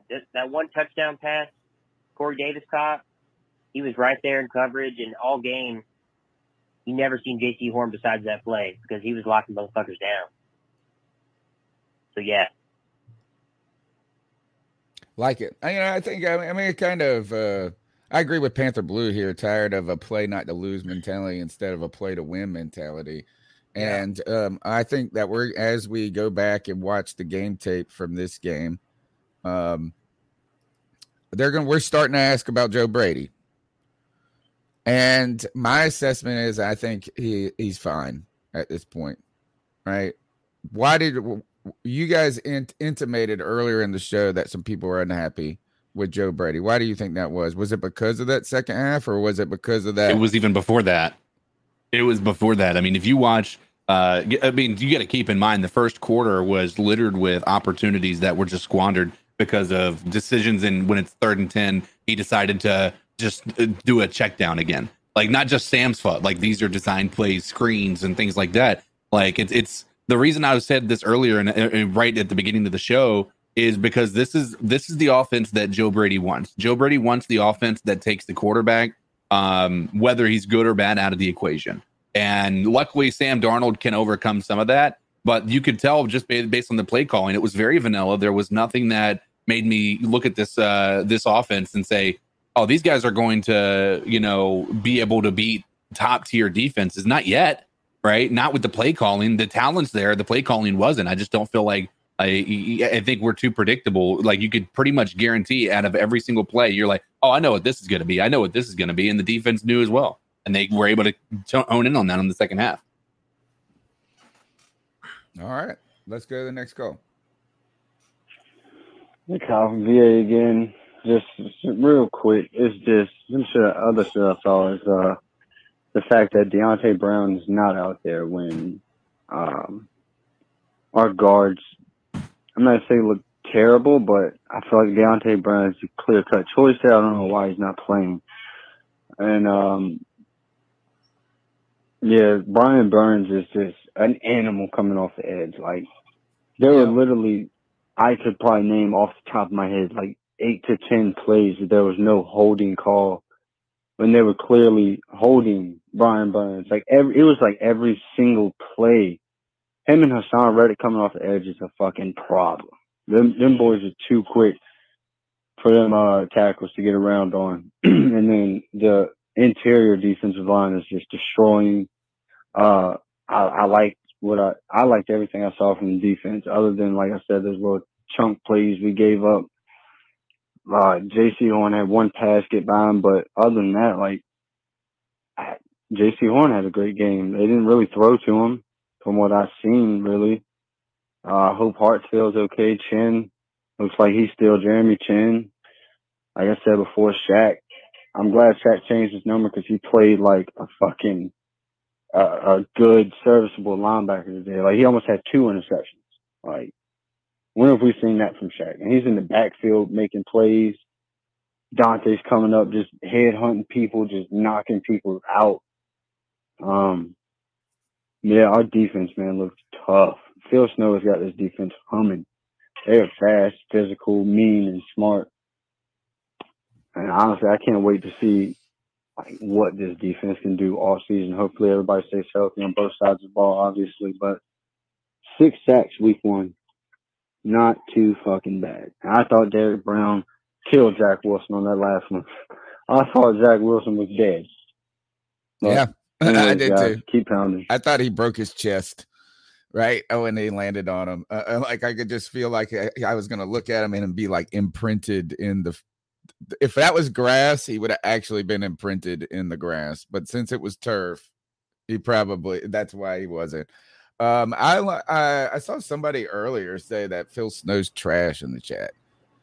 I don't know how we could even say, like, all of a sudden this defense went from being a big time problem 2 years ago to it significantly improved throughout the season last year to right now. If we can weather some injuries, like if we could avoid the bug, knock on wood, and get these star players to play like that. And if Shaq plays like this season, you know, it does show you this is Cody's mentioned this a lot in the podcast over the years, is how important the defensive tackle play is to linebacker play. Yeah. Right. And how it can make them either look like bums or brilliant, you know, like, right. And so is that if they don't have to be, they shouldn't be the guys stopping the run. Right. So if they're not the primary run stoppers, right. If you're like really holding up front, linebackers can fly. Right. They can play instinctual football. They don't have to just worry about run gaps all the time, but they can get after players and keep their eyes on the ball and do some different things. So I was excited to see Shaq. And I hope that that number 7 is a rejuvenation or like something, the fountain of youth for this dude. All right, let's go back into the calls. 54 no more. 7 is heavy. I love to hear that thing. Touchdown. He dropped it. No? Say that one more time. Teddy Bridgewater just threw a deep pass, and the guy dropped it. Yeah, and by the way, not only that, the Saints D-line is absolutely destroying the Packers. Well, they did not get old like I expected them to. Man. All right, let's get this call. Come on, play. Hey, this is Panthers Rule. I love to hear that thing. Touchdown, Panthers. Now, I love that deep ball by Darnold because, you know, it ain't like we did not see that last year at all. And actually ain't seen that deep ball in a couple of years. But the defense played great, and we do got issues, particularly with the offensive line, and some play calling issues. But I'm not going to go too hard on it today because the defense and Christian McCaffrey busted their ass to get this win, and they deserve to celebrate it for one day. And Sam played pretty good. He played really good. He played a lot better than I thought he would, and he should hold his head up high. I'll catch you on the side. All right, thanks for the call. 252-228-5098. What it do, C3 Nation? It's your boy Mike. Supreme Leader. Back in full effect. Supreme Leader. You know I was going to be back for the season opener. And let me say that I am fucking stoked. I win. Let's go. I win, baby. That defense. Oh, my God. Looking right. Fuck yeah. That offense. Needs a little bit of work. But they got it done. My boy Darnold. McCaff. Robin. Oh, my God. Woo! Tony, it's time. You got to break out the fucking Shaq Thompson jersey because that boy was lit today. So don't be ashamed that you bought that jersey, boy. Shit. Shit, boys. Woo! I love it. Do it. Bring on the main. Bring them on. Bring 'em. I don't give a fuck. 1-0. Wow, wow, wow. I love it. I love it. Great call. Thanks, Mike. And I was thinking, my friend asked me on the radio on Friday, what, did Teddy throw a touchdown? No, the Saints just intercepted Aaron Rodgers. Here, Teddy's throwing right now. Look at this. Man, he never threw the ball that far with us. Okay. What was I going to say? Oh, my friend asked me about my optimism level for the Carolina Panthers on a scale of 1 to 10 going into this season. And I said, I'm going to put it at a 10. And that sounds crazy. But right now, number one, we haven't played any games. We're undefeated. And like I have some reasons to be optimistic. Now, 10 does not mean Super Bowl run or playoff necessary, but I think we're moving in a significantly good direction, right? I said each week my that number will probably come down a little bit, right? So I said when I come in here next Friday, it'll probably be a 9, and then follow the Friday after that, it'll be an 8, and then a 7, and a 6, as reality potentially sets in. But what is your optimism level after this game? And I would say that reasonably, I mean, I know the 10 was a crazy number, right? Is that like, it's probably like a 7, 6.5, 7 or something like this. But I am more optimistic after today than less optimistic. Listen, I feel like this team has the potential to explode in a good way. And I really mean that. I mean, I think that what this game showed to me is that if you give Sam some time and let him go through his progressions, this dude can make all the throws. He can do all the things that you're going to want your franchise quarterback to do. He just needs the opportunity to do so. I think if that happens on top of this defense continuing to improve upon their performance today, they can be a savage ball hawking defense, like one of the better ones in the NFL. But I'm not going to make a prediction on this football team yet. One, if you've been following this podcast for a while, you know I have a tried and true belief system that you don't know who the real teams in the NFL are until after week 6. Since there's an extra game on the schedule, I'll bump that up one more. I'd say till around week 7. That's when they're going to really start to separate the wheat from the chaff and really see who the better football teams out there are. So I can't predict this team yet. It's far too early. The only thing that I can say is that we're in a good spot.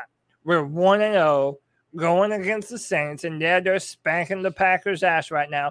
That's a much better opponent than what we faced today. But overall, we're 1-0. The Saints are going to probably end up being 1-0 too. They're coming to our home. There's a lot of flaws on film that Matt Rule, Joe Brady, and Phil Snow are going to have to go over with a fine-tooth comb and make sure these guys know what they're doing and that they're prepared for the test that they have coming to town. They need to already be looking at the Saints and what they're doing and trying to prepare a game plan for that. Because imagine if we were able to get a W over the New Orleans Saints this early. Man, that would be an incredible shot in the arm of our entire football team, our fan base, everything. So we got to do our due diligence, button up, go to work, and start playing fast, physical football and limit these dumb mistakes that we're making on offense. Oh, yeah, there it is. The chat's all talking about the Jerry Jeudy injury downfield, left on the cart. Really looks like a significant ankle injury, so don't expect Jerry Jeudy to be back anytime soon, right? That's going to take some time to recover from. All right, let's go to the next call. Actually, no, CK, optimism level up or down after this week from where you were at going in, you know? I mean, I feel like down. Okay. A little down. I was really anticipating this offense to start humming. I know we had question marks on the offensive line, but I was really hoping in the year 2, Joe Brady was going to be able to, be able to play, call plays that were a little more, I guess capitalizing on the strengths that Sam Darnold has, and I just didn't feel like I saw enough of it today. But it is the first game of the year, and the other part to it, and this is where I want to be optimistic is why would they unload all of their playbook on the Jets? You know what I mean? Maybe there's the game plan going forward. Like they did just what they needed to do to win, but not to be, showing the world what they're capable of doing just yet. I don't know. I think that's a good point. Yeah. I mean, that also is true too. I don't want to, again, I don't want to seem over complimentary of Brady today. I mean, I don't think that it was the best called game, especially if you know that your interior is struggling. But again, I do think that there is some truth to that too. Knowing that we have the division rival coming to town, you don't necessarily want to pull out all the stops and reveal your cards too quick. So, there's a bit of gamesmanship to it, and I also don't think we've given enough credit to the Panthers' decision to wait that long before changing Jermaine Carter's number and Shaq Thompson's that was an interesting, And they made a great point on the broadcast. If you're the Jets preparing all week for 54 and 52, or 56, whatever Jermaine Carter was, it's like that's what you're looking for, and that's what you're expecting going into the game. Now all of a sudden they're 7-4. It's just like, what? This is kind of crazy. Can they just change their jersey numbers every week? No, it's only one. You can't do it once the season starts. Okay. Shout out to Panther Rule in the chat. I saw him post this earlier. They asked Matt Rule about it, and he said, yeah, there was no rule against us being able to do that, and we knew that we could do it, so we did it for a reason, So I love the gamesmanship. That's awesome. Like bringing in that quarterback, that practice squad quarterback. I bet you he gets cut this week. We signed a guy from that was that was a 4th round pick by the Jets a couple of weeks ago, just for the scouting. Right. Like, just tell us how your defense works. Tell us how your offense works. And thank you very much. Here's a paycheck. We'll see you next week. We'll see you later. All right. Next call. This is G, baby. What up, G, game, man. I don't even really know how to evaluate it. We barely beat the motherfucking Jets. Hmm. I want all you guys to ask yourselves, if we don't have Christian McCaffrey, do we even win this goddamn game, man? I think so. First half was great, but goddamn, what happened in the second half? 19 points, dude. We should have put up at least 40 on these fools, man. Should have. Not impressed. Not impressed. And goddamn, I mean, the Jets damn near beat us. They almost fucking had a comeback win. Like I said, if we don't have Christian McCaffrey, we don't win this fucking game, boys. Which is very, very, very fucking scary. So, I don't know, man. I'm glad we won. Like it's a good team win, but I'm just not impressed. Over and out. Oh, and keep pounding. Keep pounding. Thanks, G baby. I mean, look, is that? I mean, I think it's fair. I mean, like, is that you do want this offense to be explosive, right? But I mean, I don't know if we can clean things up. You got to just win first, right? So we got the W, and we hope that the offense gets tighter as we go forward, and that the defense can maintain this intensity throughout the entire game, and get off the field on fourth down, right? And that was really, if like my, I don't think that the defense. I don't think Phil Snow went conservative on defense at the end. I think that the no huddle offense and Zach's ability to push the ball downfield, like you said, on those off-platform throws, it really helped them at the end of the game to move the ball down. But I think the defense was pretty effective through 95% of the game, right? So a couple of plays could go different, right, on both sides of the ball. And I think the real question is we're going to have to continue to look at the special teams game, right? Is what is going on with not only the field goal kicker, but also what was the reasoning or the rationale, should I say, behind like you have this, the Panthers are on the Jets 33-yard line and decided to punt 4th and 6. I need to see what part of the game that was in. Go ahead and respond. Any response to that, guys? I'll respond real quick. I've already said a critical, thing about this, but I'll make it, full circle. And maybe I'll ask a question instead. Do you think that their decision to punt was more predicated on their confidence of their defense or lack of confidence on the kicker? Because that would have put us up 2 scores, right? Yeah. I mean, well, that we did it early on when we had no score whatsoever. It was 0 and nobody had scored by this point. And we had got there. We did it twice this game, just so you know, not just once. We did this twice when we were in field goal range. I think there's 4 minutes and 36 seconds left on the clock, right? Is that I almost think that you are saying this is that if we pin these suckers down so deep and then get them off the field, we can keep good field position on the next drive and run the clock completely out. So I think that the idea was, I think it was more of a sign of faith in our defense than a lack of faith in our kicking game. But you are talking about a 50-plus yarder for a guy who missed a extra point and barely banged that long kick in the preseason. It's not like it went straight through the uprights. So I'd say a little, but more faith in our defense is my answer. If we're choosing to punt from the 33-yard line, we don't trust our kicker. Like, yeah, you might love our defense, but if you're on the 33-yard line, I mean, what is that if not field goal territory? Like, that's when you kick field goals. And again, to me, this is a fumble on our coaching staff not having sorted out this kicking thing much sooner. I'm talking much sooner. Joey Slye should have had competition way before we brought in Santoso, and now we're left just holding our balls in our hands, man. Like, we have nothing. We have no one to blame but ourselves in this scenario, and I think that's dumb to not trust Santoso. Like, yeah, the kicker that you just signed missed an extra point. Okay, so now you're gonna squander his confidence even more by telling him, "Hey, man, we don't trust you on the 33-yard line." Like, that's not good for your kicker. It doesn't speak highly on our coach's decision making.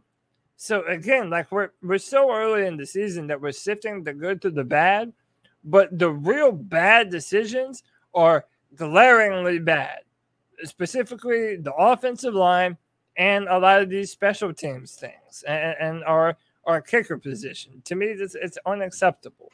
I bet you Matt Rule comes out and says that the reason we decided to punt the ball there is that the 12-man on the field penalty right before makes it from a 47 to a 52-yard.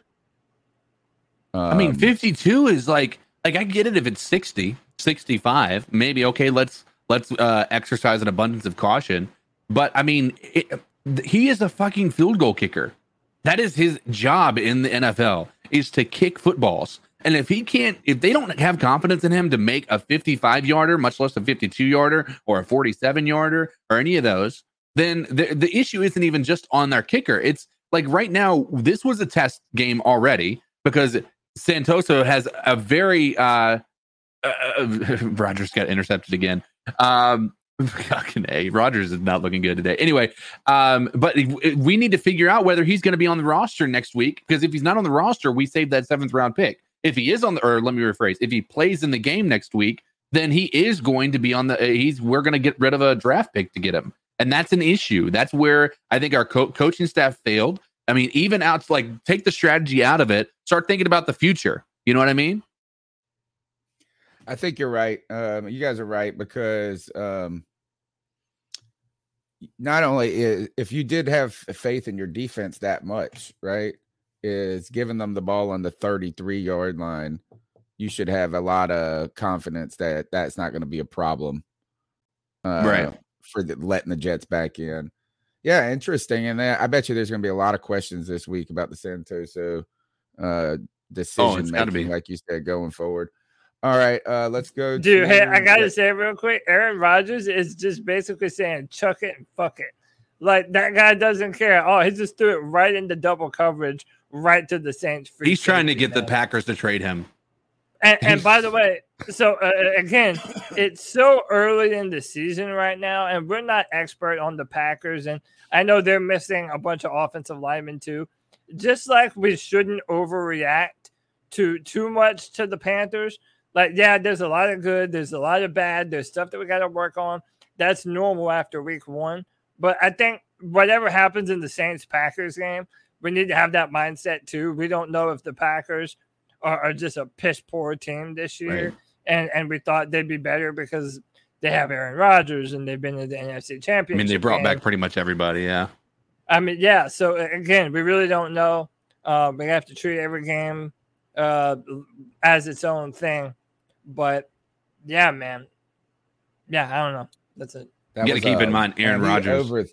He overthrew that pass like crazy, dude. Yeah, and you got to keep in mind this team and Aaron Rodgers have not been seen eye to eye all off season. So I would venture to guess the chemistry between his receivers, the chemistry between his coaching staff and himself with the play calling. I mean, Aaron Rodgers can make up for a lot, but there could also be a lot of question marks around that relationship still.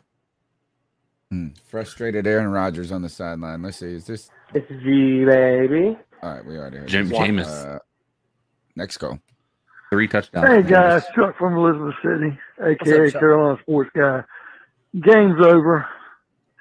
Second half was not as good as the first.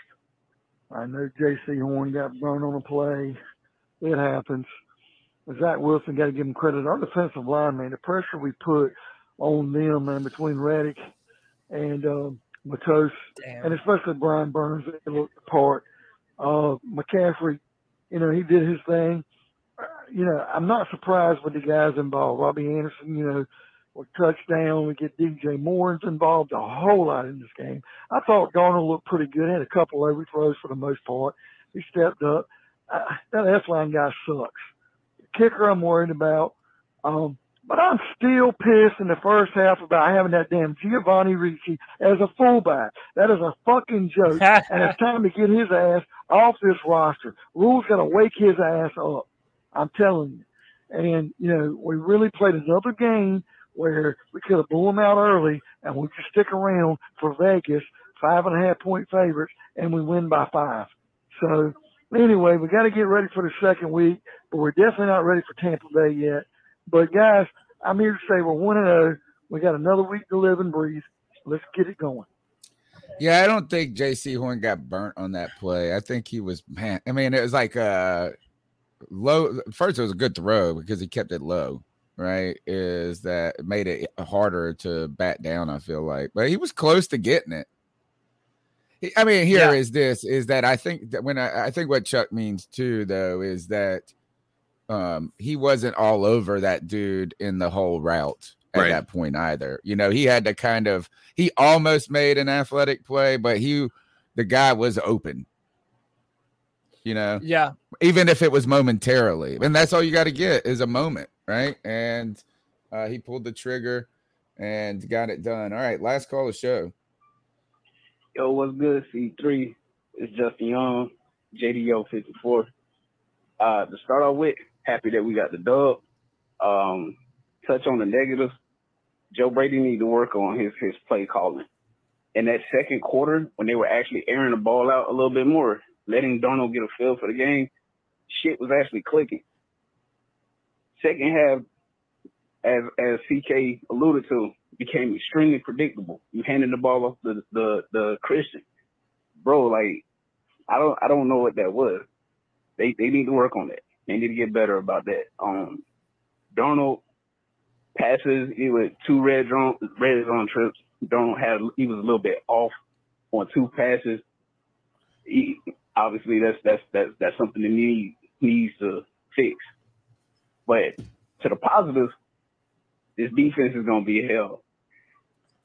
This defense is gonna be hell. There ain't one dude on that D line that you can honestly say, okay, we stop him and we stop. No. You try that and you just opening yourself up for a world of hurt. Last thing I'm gonna say, and I'm gonna let you guys get back to your show. Tell Brown, somebody need to get in contact with Brown and tell him he can't be hitting quarterbacks that hard. That hit, that last catch he got on Wilson, I jumped out of my seat because of how that was nasty. I loved it. But yeah, that's all I got to say. Appreciate what you guys do. Keep pounding. Fantastic call. Thanks for being part of the show. One of the things I love about Derek Brown is I don't know, he seems like a nice dude off the field and stuff like this, but this man, when he plays football, becomes a mean person, right? Not like it, like is that you see him like he is playing all the way through the whistle every time, and I don't think he felt one bit for putting all of his body weight on Zach Wilson. I know this is if you were a Jets fan, you were holding your breath to see, please say he didn't get a shoulder injury. Please say that. That's what you were. I mean, Zach Wilson got lit up. That Brian Burns, that free rush today, crushed. Yeah. Hey, that shot with Brown, it was funny because when you're watching it, he's blocked. And then out of nowhere, it's like the guy that's blocking him just disappears. He pancakes him and just runs right over him. And I couldn't believe it. Like, didn't see it coming at all. Yeah, it was awesome. I thought he was going to look like a piece of paper when he got up, like one of those 2-dimensional cartoon characters. Yeah, he had trouble getting up. Like he looked like he only has a profile pic now. Hey, did you guys see on Twitter the mixed reality Panther? Yeah, that the Carolina Panthers debuted at the stadium today. How are we trolling? Like, why are we? Our social media has become 100% trolls. Would you like to see it? Yes, I don't even know anything about it. No, I don't know what you're talking about.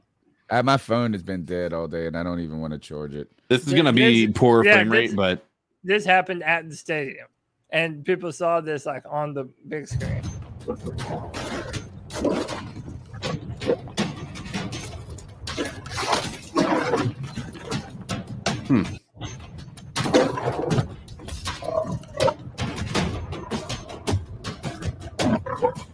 That's actually pretty cool.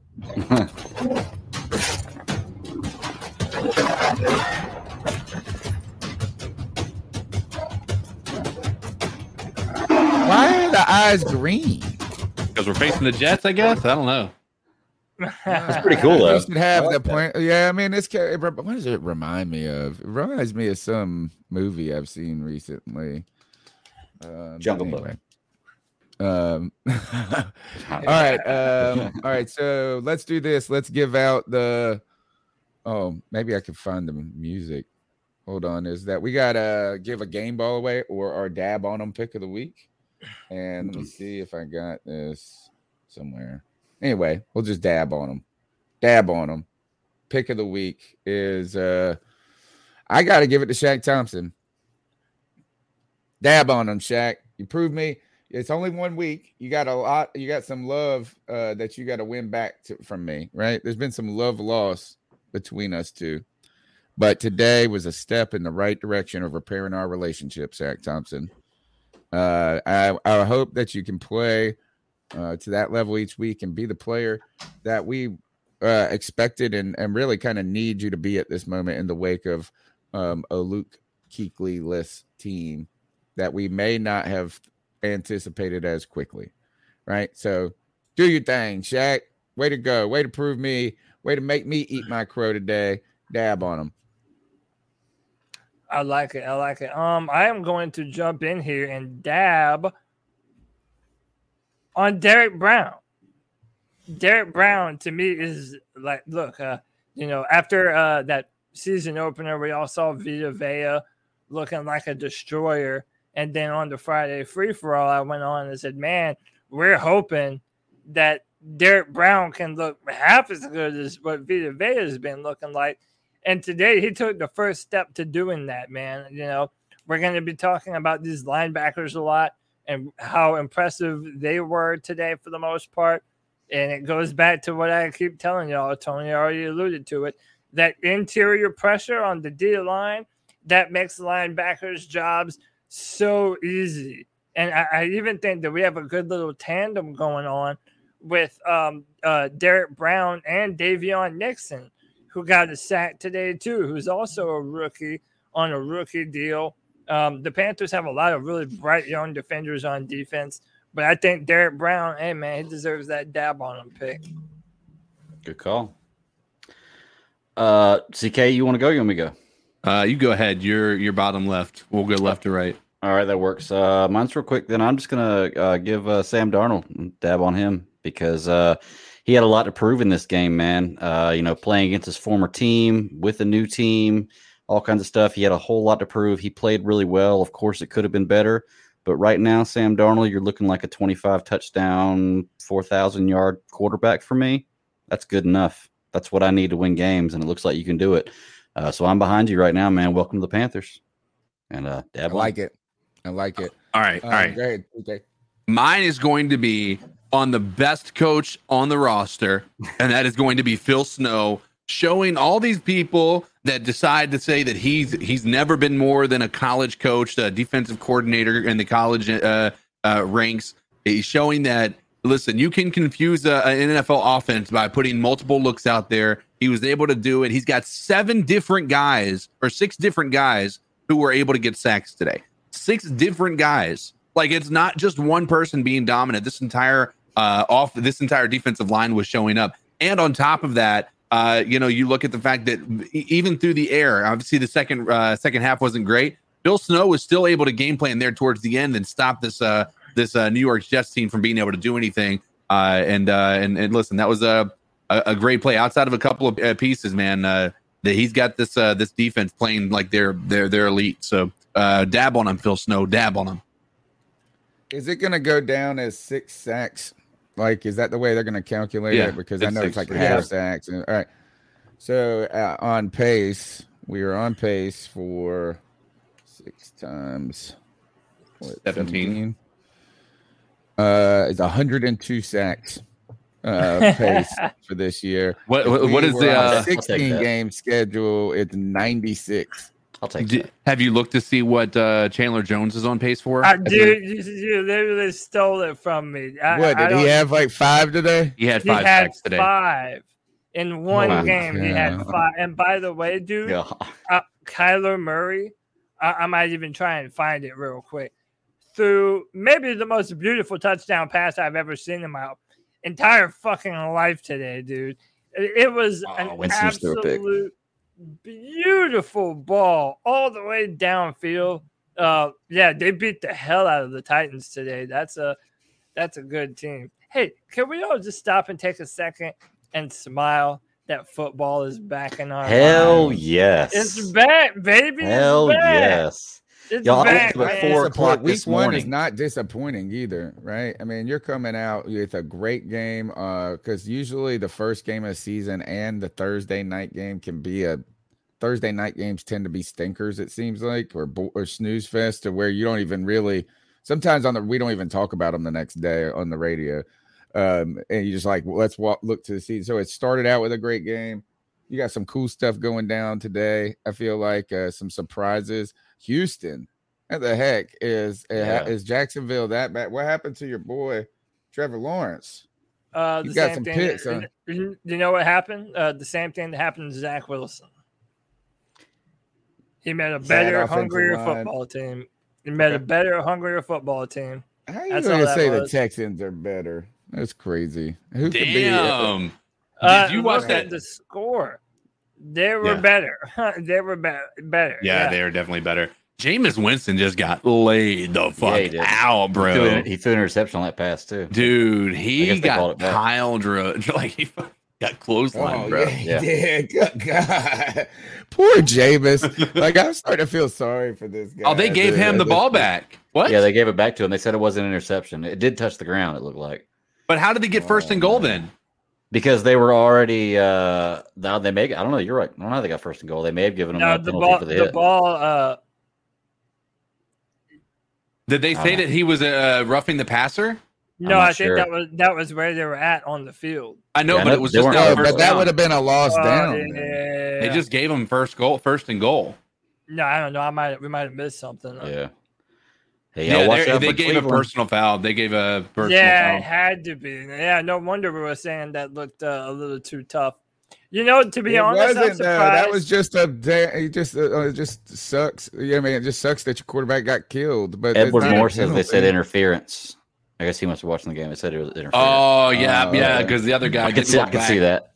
I could see that. I also was surprised that they didn't call a flag on Derek Brown and Gross Matos. I am too, bro. They both, dude. Dude, imagine that. Not even just 320-pound Derek Brown, but also 265. Your turn Gross Matos jumps right on his back too, man. Oh, that's got to be a crunch. If that was Rodgers, they would have called a personal foul. If it was Cam Newton, they would have somehow called a foul on Cam Newton. Right. So, what about this? Speaking of Cam Newton, is Ryan Fitzpatrick went down with a hip injury today. Yep. You got to wonder we said bringing in Cam Newton to a team would be distracting as a backup and he even said it on his YouTube channel, right? Is that it's like he's just such a big person, like is physically, personality wise, right? He takes up a lot of air in the room.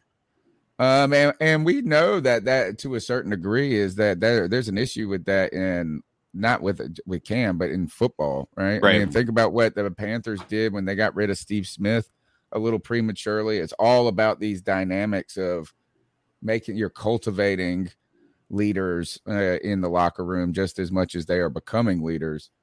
But, I don't know if the Washington football team might be a interesting destination for them. They were able to keep within. Look, I mean, they held Justin Herbert and them to 20 points today. Right. That defense is fantastic. And that's a Ron Rivera-like team, right? That's what he wants. And you know who can do that? Cam Newton.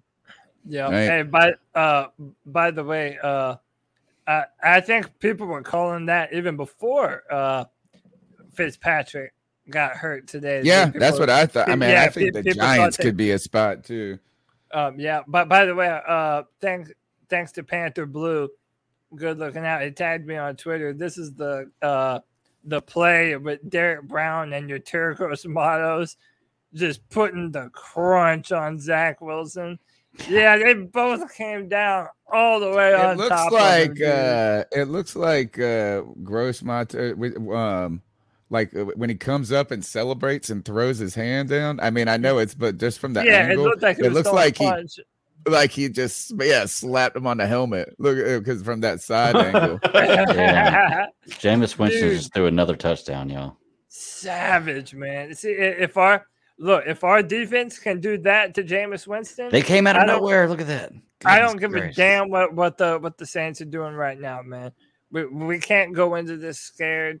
We gotta play big boy football and slap these dudes in the mouth, man. Oh, I'm telling you, I'm watching this game. They're beating the shit out of this isn't even James. This is a beautiful game plan by Sean Payton. Like, that was a rub route that was able to a natural pick play. Dude was wide open. That had honestly, Jameis almost overthrew the guy. He had to, like, Jameis Winston isn't the reason they're winning. He's doing what he's what I think Sean Payton wants his quarterbacks to do, which is throw the ball where it needs to be, and that's about it. Sean Payton Taysom Hill is a brilliant coach. I hate him. I hate him with every facet of my being. But yeah, you're not wrong, dude. He can make anyone who Jameis denies Winston it better.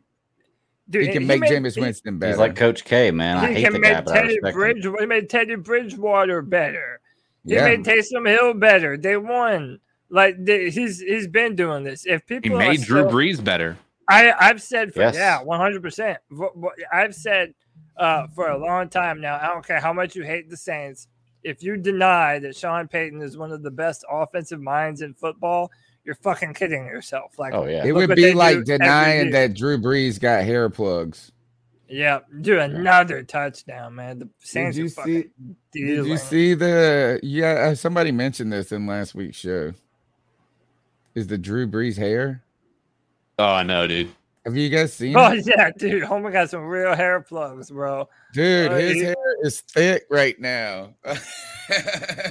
Hey, can you blame that man, dude? If I had money and I started going bald, fuck it, bro. I'm all over that shit, dude. No, you can't blame him at all. The thing is when you're famous and you're on TV, everybody knows. And by the way, not that bald is bad. Like, CK has a beautiful bald head.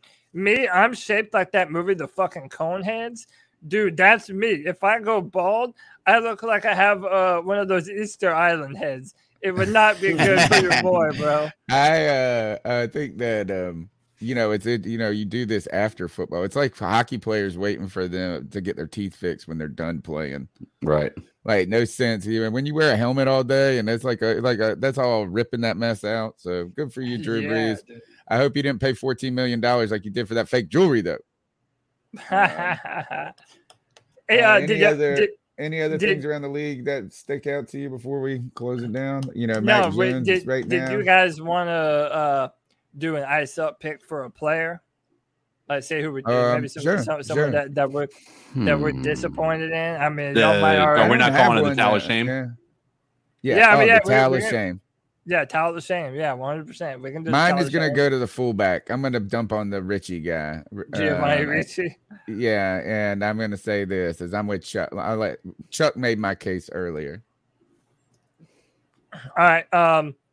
Yeah, I mean, I feel like you already know mine. Yeah, come on, we know it. Mine is only between really two guys. I mean, really, I could do that whole three, those entire three guys in the middle. But I'm going with Paradis, man.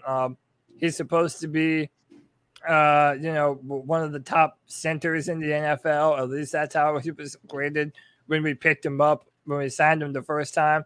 And he's been disappointing, man. He was disappointing in the preseason. The part that truly terrifies me is what the Saints and their interior D-line is going to do to him. I think he played terrible. I have a feeling that he's going to continue to play terrible unless we put some real help on both sides of him, not Daly and Elfline. So yeah, I'm putting the towel on Matt Paradis, man. I'm going to put the towel on Matt Rule for choosing to punt in those circumstances when we need to test our kicker. So I think that was one of the worst decisions Matt Rule's ever made as a coach, and that's something that he's being laughed at in the media already because of it. So Wow. Yeah. I like Sideshow Rob's making some good points here. Is Ian Thomas, it did hit him. It was a high throw, a little high. It was a little on both of them, but like it did, maybe you can come down with that and that'd be good. And that drop TD. And I agree with this is as somebody who made the mistake of drafting Dan Arnold for my fantasy team, I am lowering my expectations as well. And maybe I'm going back to Dallas Goedert. Yeah. Yeah. By the way, shout out the man that was here real quick for the $5. Appreciate you, brother. Keep pounding. Definitely appreciate the love and support. Yeah. Y'all took all the good ones. For me, I can only think of like single plays that stick out in my mind. The Dante Jackson play where he got burned. I can think of Dan Arnold a couple times, not, performing as a tight end like I would like him to. And then I guess a couple plays with JC Horn. So I don't really know who I would throw the towel on. So I don't want to do. You could do Joe Brady.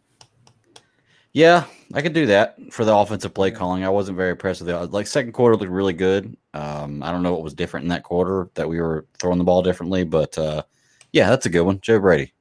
You want to, instead of ending on a low note, how about we end on this high note right here? The Eagles beat the Falcons 32-6. Nice. It's bad for my pick'em league. The Falcon, the Falcons are going to be bad. I love it. Can we not? I mean, can we ice up somebody else? Yeah. I mean, they didn't end super horribly, but I mean, I think we need to ice up the Jaguars, bro. Yeah. Like Trevor Lawrence, he had some great throws, but he looked more rookie than Zach Wilson. But you got to. I want to see the whole game before. He had 2 picks in the first half. Yeah, he didn't look did good. you see how many? Dude, Zach Wilson could have had far more than he did today too. So but I don't know, man. Defenses are tough, man. Defend your boy. He said, I believe in him. We can do Aaron Rodgers too. He's sucking it up. Gosh, I'm so glad I didn't draft him. I almost did. Oh, thank goodness I didn't draft him. I've got him on my lineup right now. Dak, baby. I started so Dak over Brady the surprised. other day.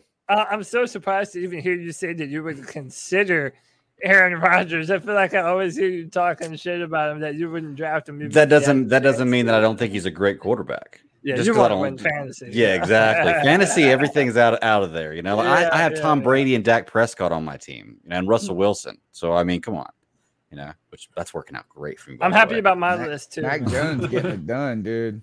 Good God, I'm sad about that. I'm rooting against him, not because of Cam, but because I thought that he didn't have the arm strength. Like I didn't think he looked like a NFL level. Basically, it turns out that I didn't know what I was talking about. Hey, Sounds like we a got lot of one people more- did. Yeah. We got one more call if you want to play it before we get out. Okay. All right. Yeah. Let's see. Oh my god.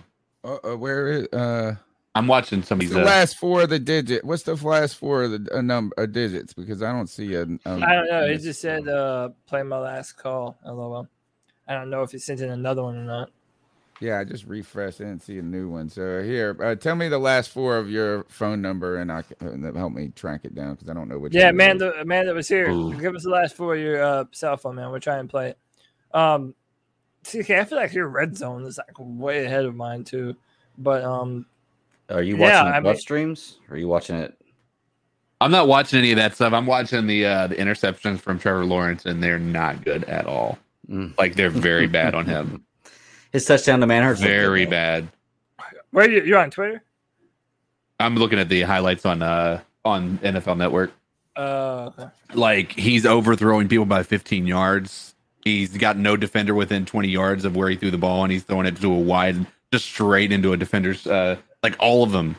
And then Vernon Hargraves just tricks him into like just not good. You're gonna watch it and you're gonna be frustrated. It's rookie stuff. Dude, if All the right, I got it. Jaguars ruin Trevor Lawrence, God, it's like nobody So can have good things. So you're telling me if he comes in and he ends up being a bomb, that the Jaguars are the reason he's a bomb? Yes, that's what I'm saying. Look at Ryan Leaf. Hey, that's what I'm saying. And I don't even give a damn that I'm a biased fucking Clemson fan, dude. That's 100% what it is. Trevor Lawrence is gonna be fine. By the way, the last four. I think he'll be fine. Yeah. Last I got four it. we said. I got it. I'm ready. Okay. All right. Ready? Yep. Hey, what's up, guys? The man was here. What's the deal with all the dick jokes and the circle jerks and all that shit? But I want to hear you guys. How are we going to do this year? I'm thinking, what is it? 9 and 8, I guess. That's where I'm going with. I can see that. Appreciate you. Good show. Much love. Keep pounding. There is a real reason for the dick jokes right now, and one, because they're always funny in some way. Two, some dude, I don't even want to say it. Cody hosts the Friday Freak for All. And somebody came into the street because what Cody's vision for the Friday Free for All is Panther fans being able to basically hang out online, like this podcast is, except for being more driven by participation. Not that it's not already driven by the participation, but an opportunity for people to come on and discuss what's on their mind in a live format rather than just in the call format. Well, somebody. I didn't see it, thank God. And we deleted all the videos, but somebody took this moment on a free stream to come on and show their junk.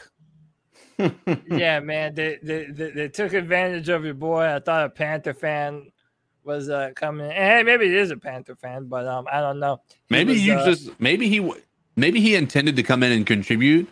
But like he was in that waiting room, and you guys were talking about the Carolina Panthers, and it's just like he was like, "Oh, I got some spare time. I might as well just rub one out."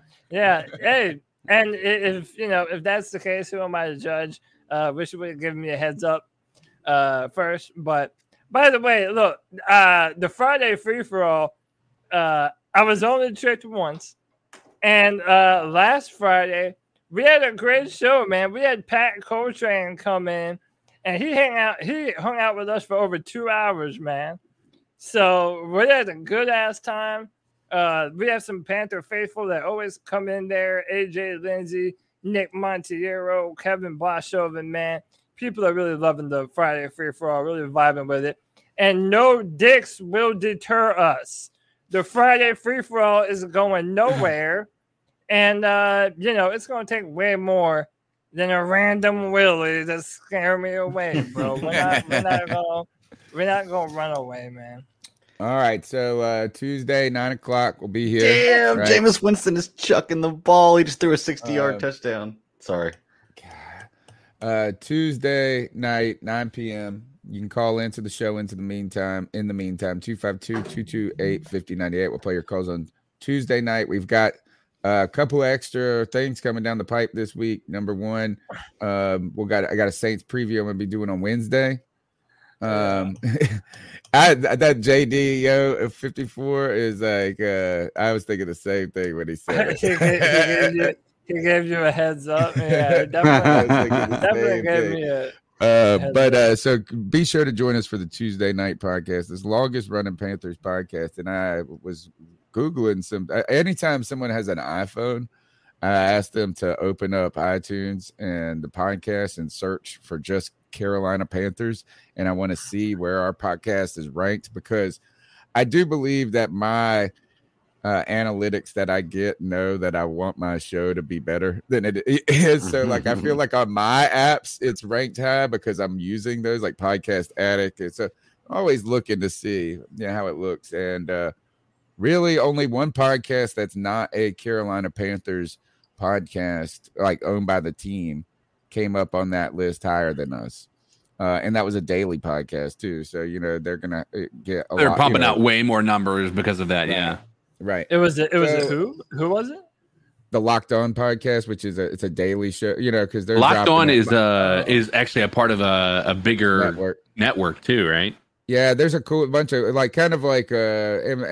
part of one for an advertising agency, but it's not as like Locked On is like kind of more like that's what they do, right? They're trying to get one for every team. Believe we have guests in the Believe in podcast network on here sometimes. They're similar to that. The goal is some people are interested in putting out those daily podcasts. In fact, Play Like a Jet, who's part of our network, their daily podcast, right? So that's cool. Who has the time? I know, and it's a lot of time. Yeah, and two is that we've been a long form podcast for a while. Yeah, we are integrating new features to it. One of these will be on Wednesday. We'll have Alan Ulrich from Under the Dome podcast to help us preview the Saints. I'm sure right now we're all watching it with a little fear and dread in our hearts and minds as Jameis Winston is just chunking the ball everywhere. We'll have that. We're going to try to hunt down a beat reporter for the Carolina Panthers. We don't know who we're going to eyeball just yet. Sometime maybe on Thursday and drop, a preview, like a game preview.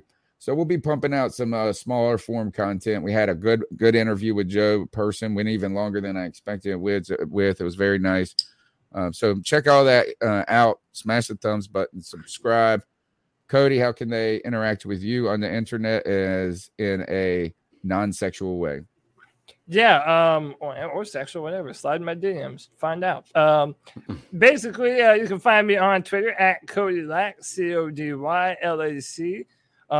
We are going to be doing the Friday free for all every Friday at 7 p.m. And that's literally your opportunity to come and hang out with us. So long as you're clothed, man. Don't be naked. Don't be bringing that stuff around here. And, we also need to do a little plug for this Madden simulation that me and my boy CK have been doing.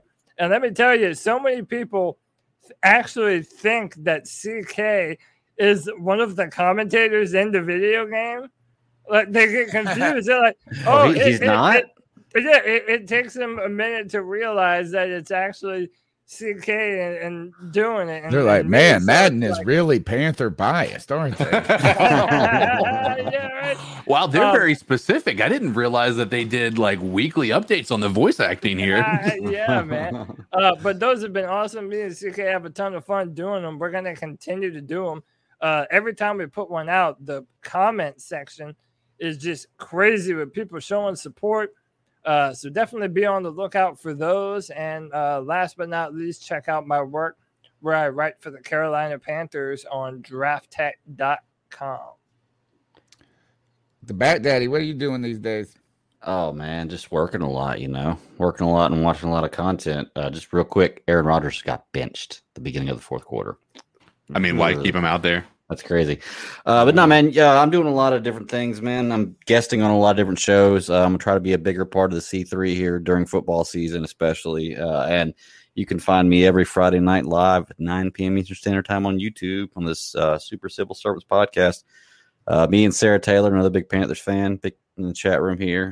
We're running some things, and a bunch of my other friends. We all get up and we talk about movies, television shows, comic books, all that good stuff. What are we covering right now? What are you watching these days? Give me something good to watch. You want a good movie to watch that I saw the other day? On Netflix, there's a Ben Kingsley and Ryan Reynolds movie. It's called Selfless, I think. I can't remember what it is. It's basically Ben Kingsley transferring his consciousness into another body that happens to be Ryan Reynolds. Really, really good movie. It's a way for them to try to remain immortal. Yeah. If you're rich, being able to transfer your consciousness into a younger body. Yeah. Yeah, it was a pretty decent movie. I was pretty surprised by it. Other than that, man, just watching Titans and Stargirl and, Lower Decks and What If and everything Marvel puts out. It's really starting to ramp up with theaters opening back up. A lot of stuff's coming out now. It's going to be really fun. All right. CK, how can they follow you? You can follow me pretty much all social media platforms. Codizzle Allen is what I go by. And, just been playing some games, just hanging out. Right now, I think the thing I'm most excited about is this Madden simulation every week. I think it's something that's pretty cool. And I'm hoping that if you guys are able to do what, I'm hoping you're able to do, just kind of help blow this thing up. We might be able to start getting like special guests in to commentate, maybe even like if we get this thing really big, maybe we can even get some official like Panthers legends, maybe even a Jake Delhomme. I mean, hey, listen, it's sky's the limit with this thing, guys. Love it. Thanks for all your help, folks. Appreciate every single one of your time, not only on the panel today, but those in the chat, the people that are calling in. It means a lot that you spend so much time with us throughout the week, and we've developed some great friendships through this great community. Be sure to support the show by sharing it with a friend. That's like the phone a friend thing is a big deal to me. One person more knowing about this podcast each day. And, you know, it's actually hard for people. There's so much content in the world. It's kind of hard to pierce into people's lives at time. So help us pierce into somebody's earbuds around the world. And thanks for all that you guys do. And we'll see you Tuesday night. Until then, keep pounding. Take us out of here, Cody.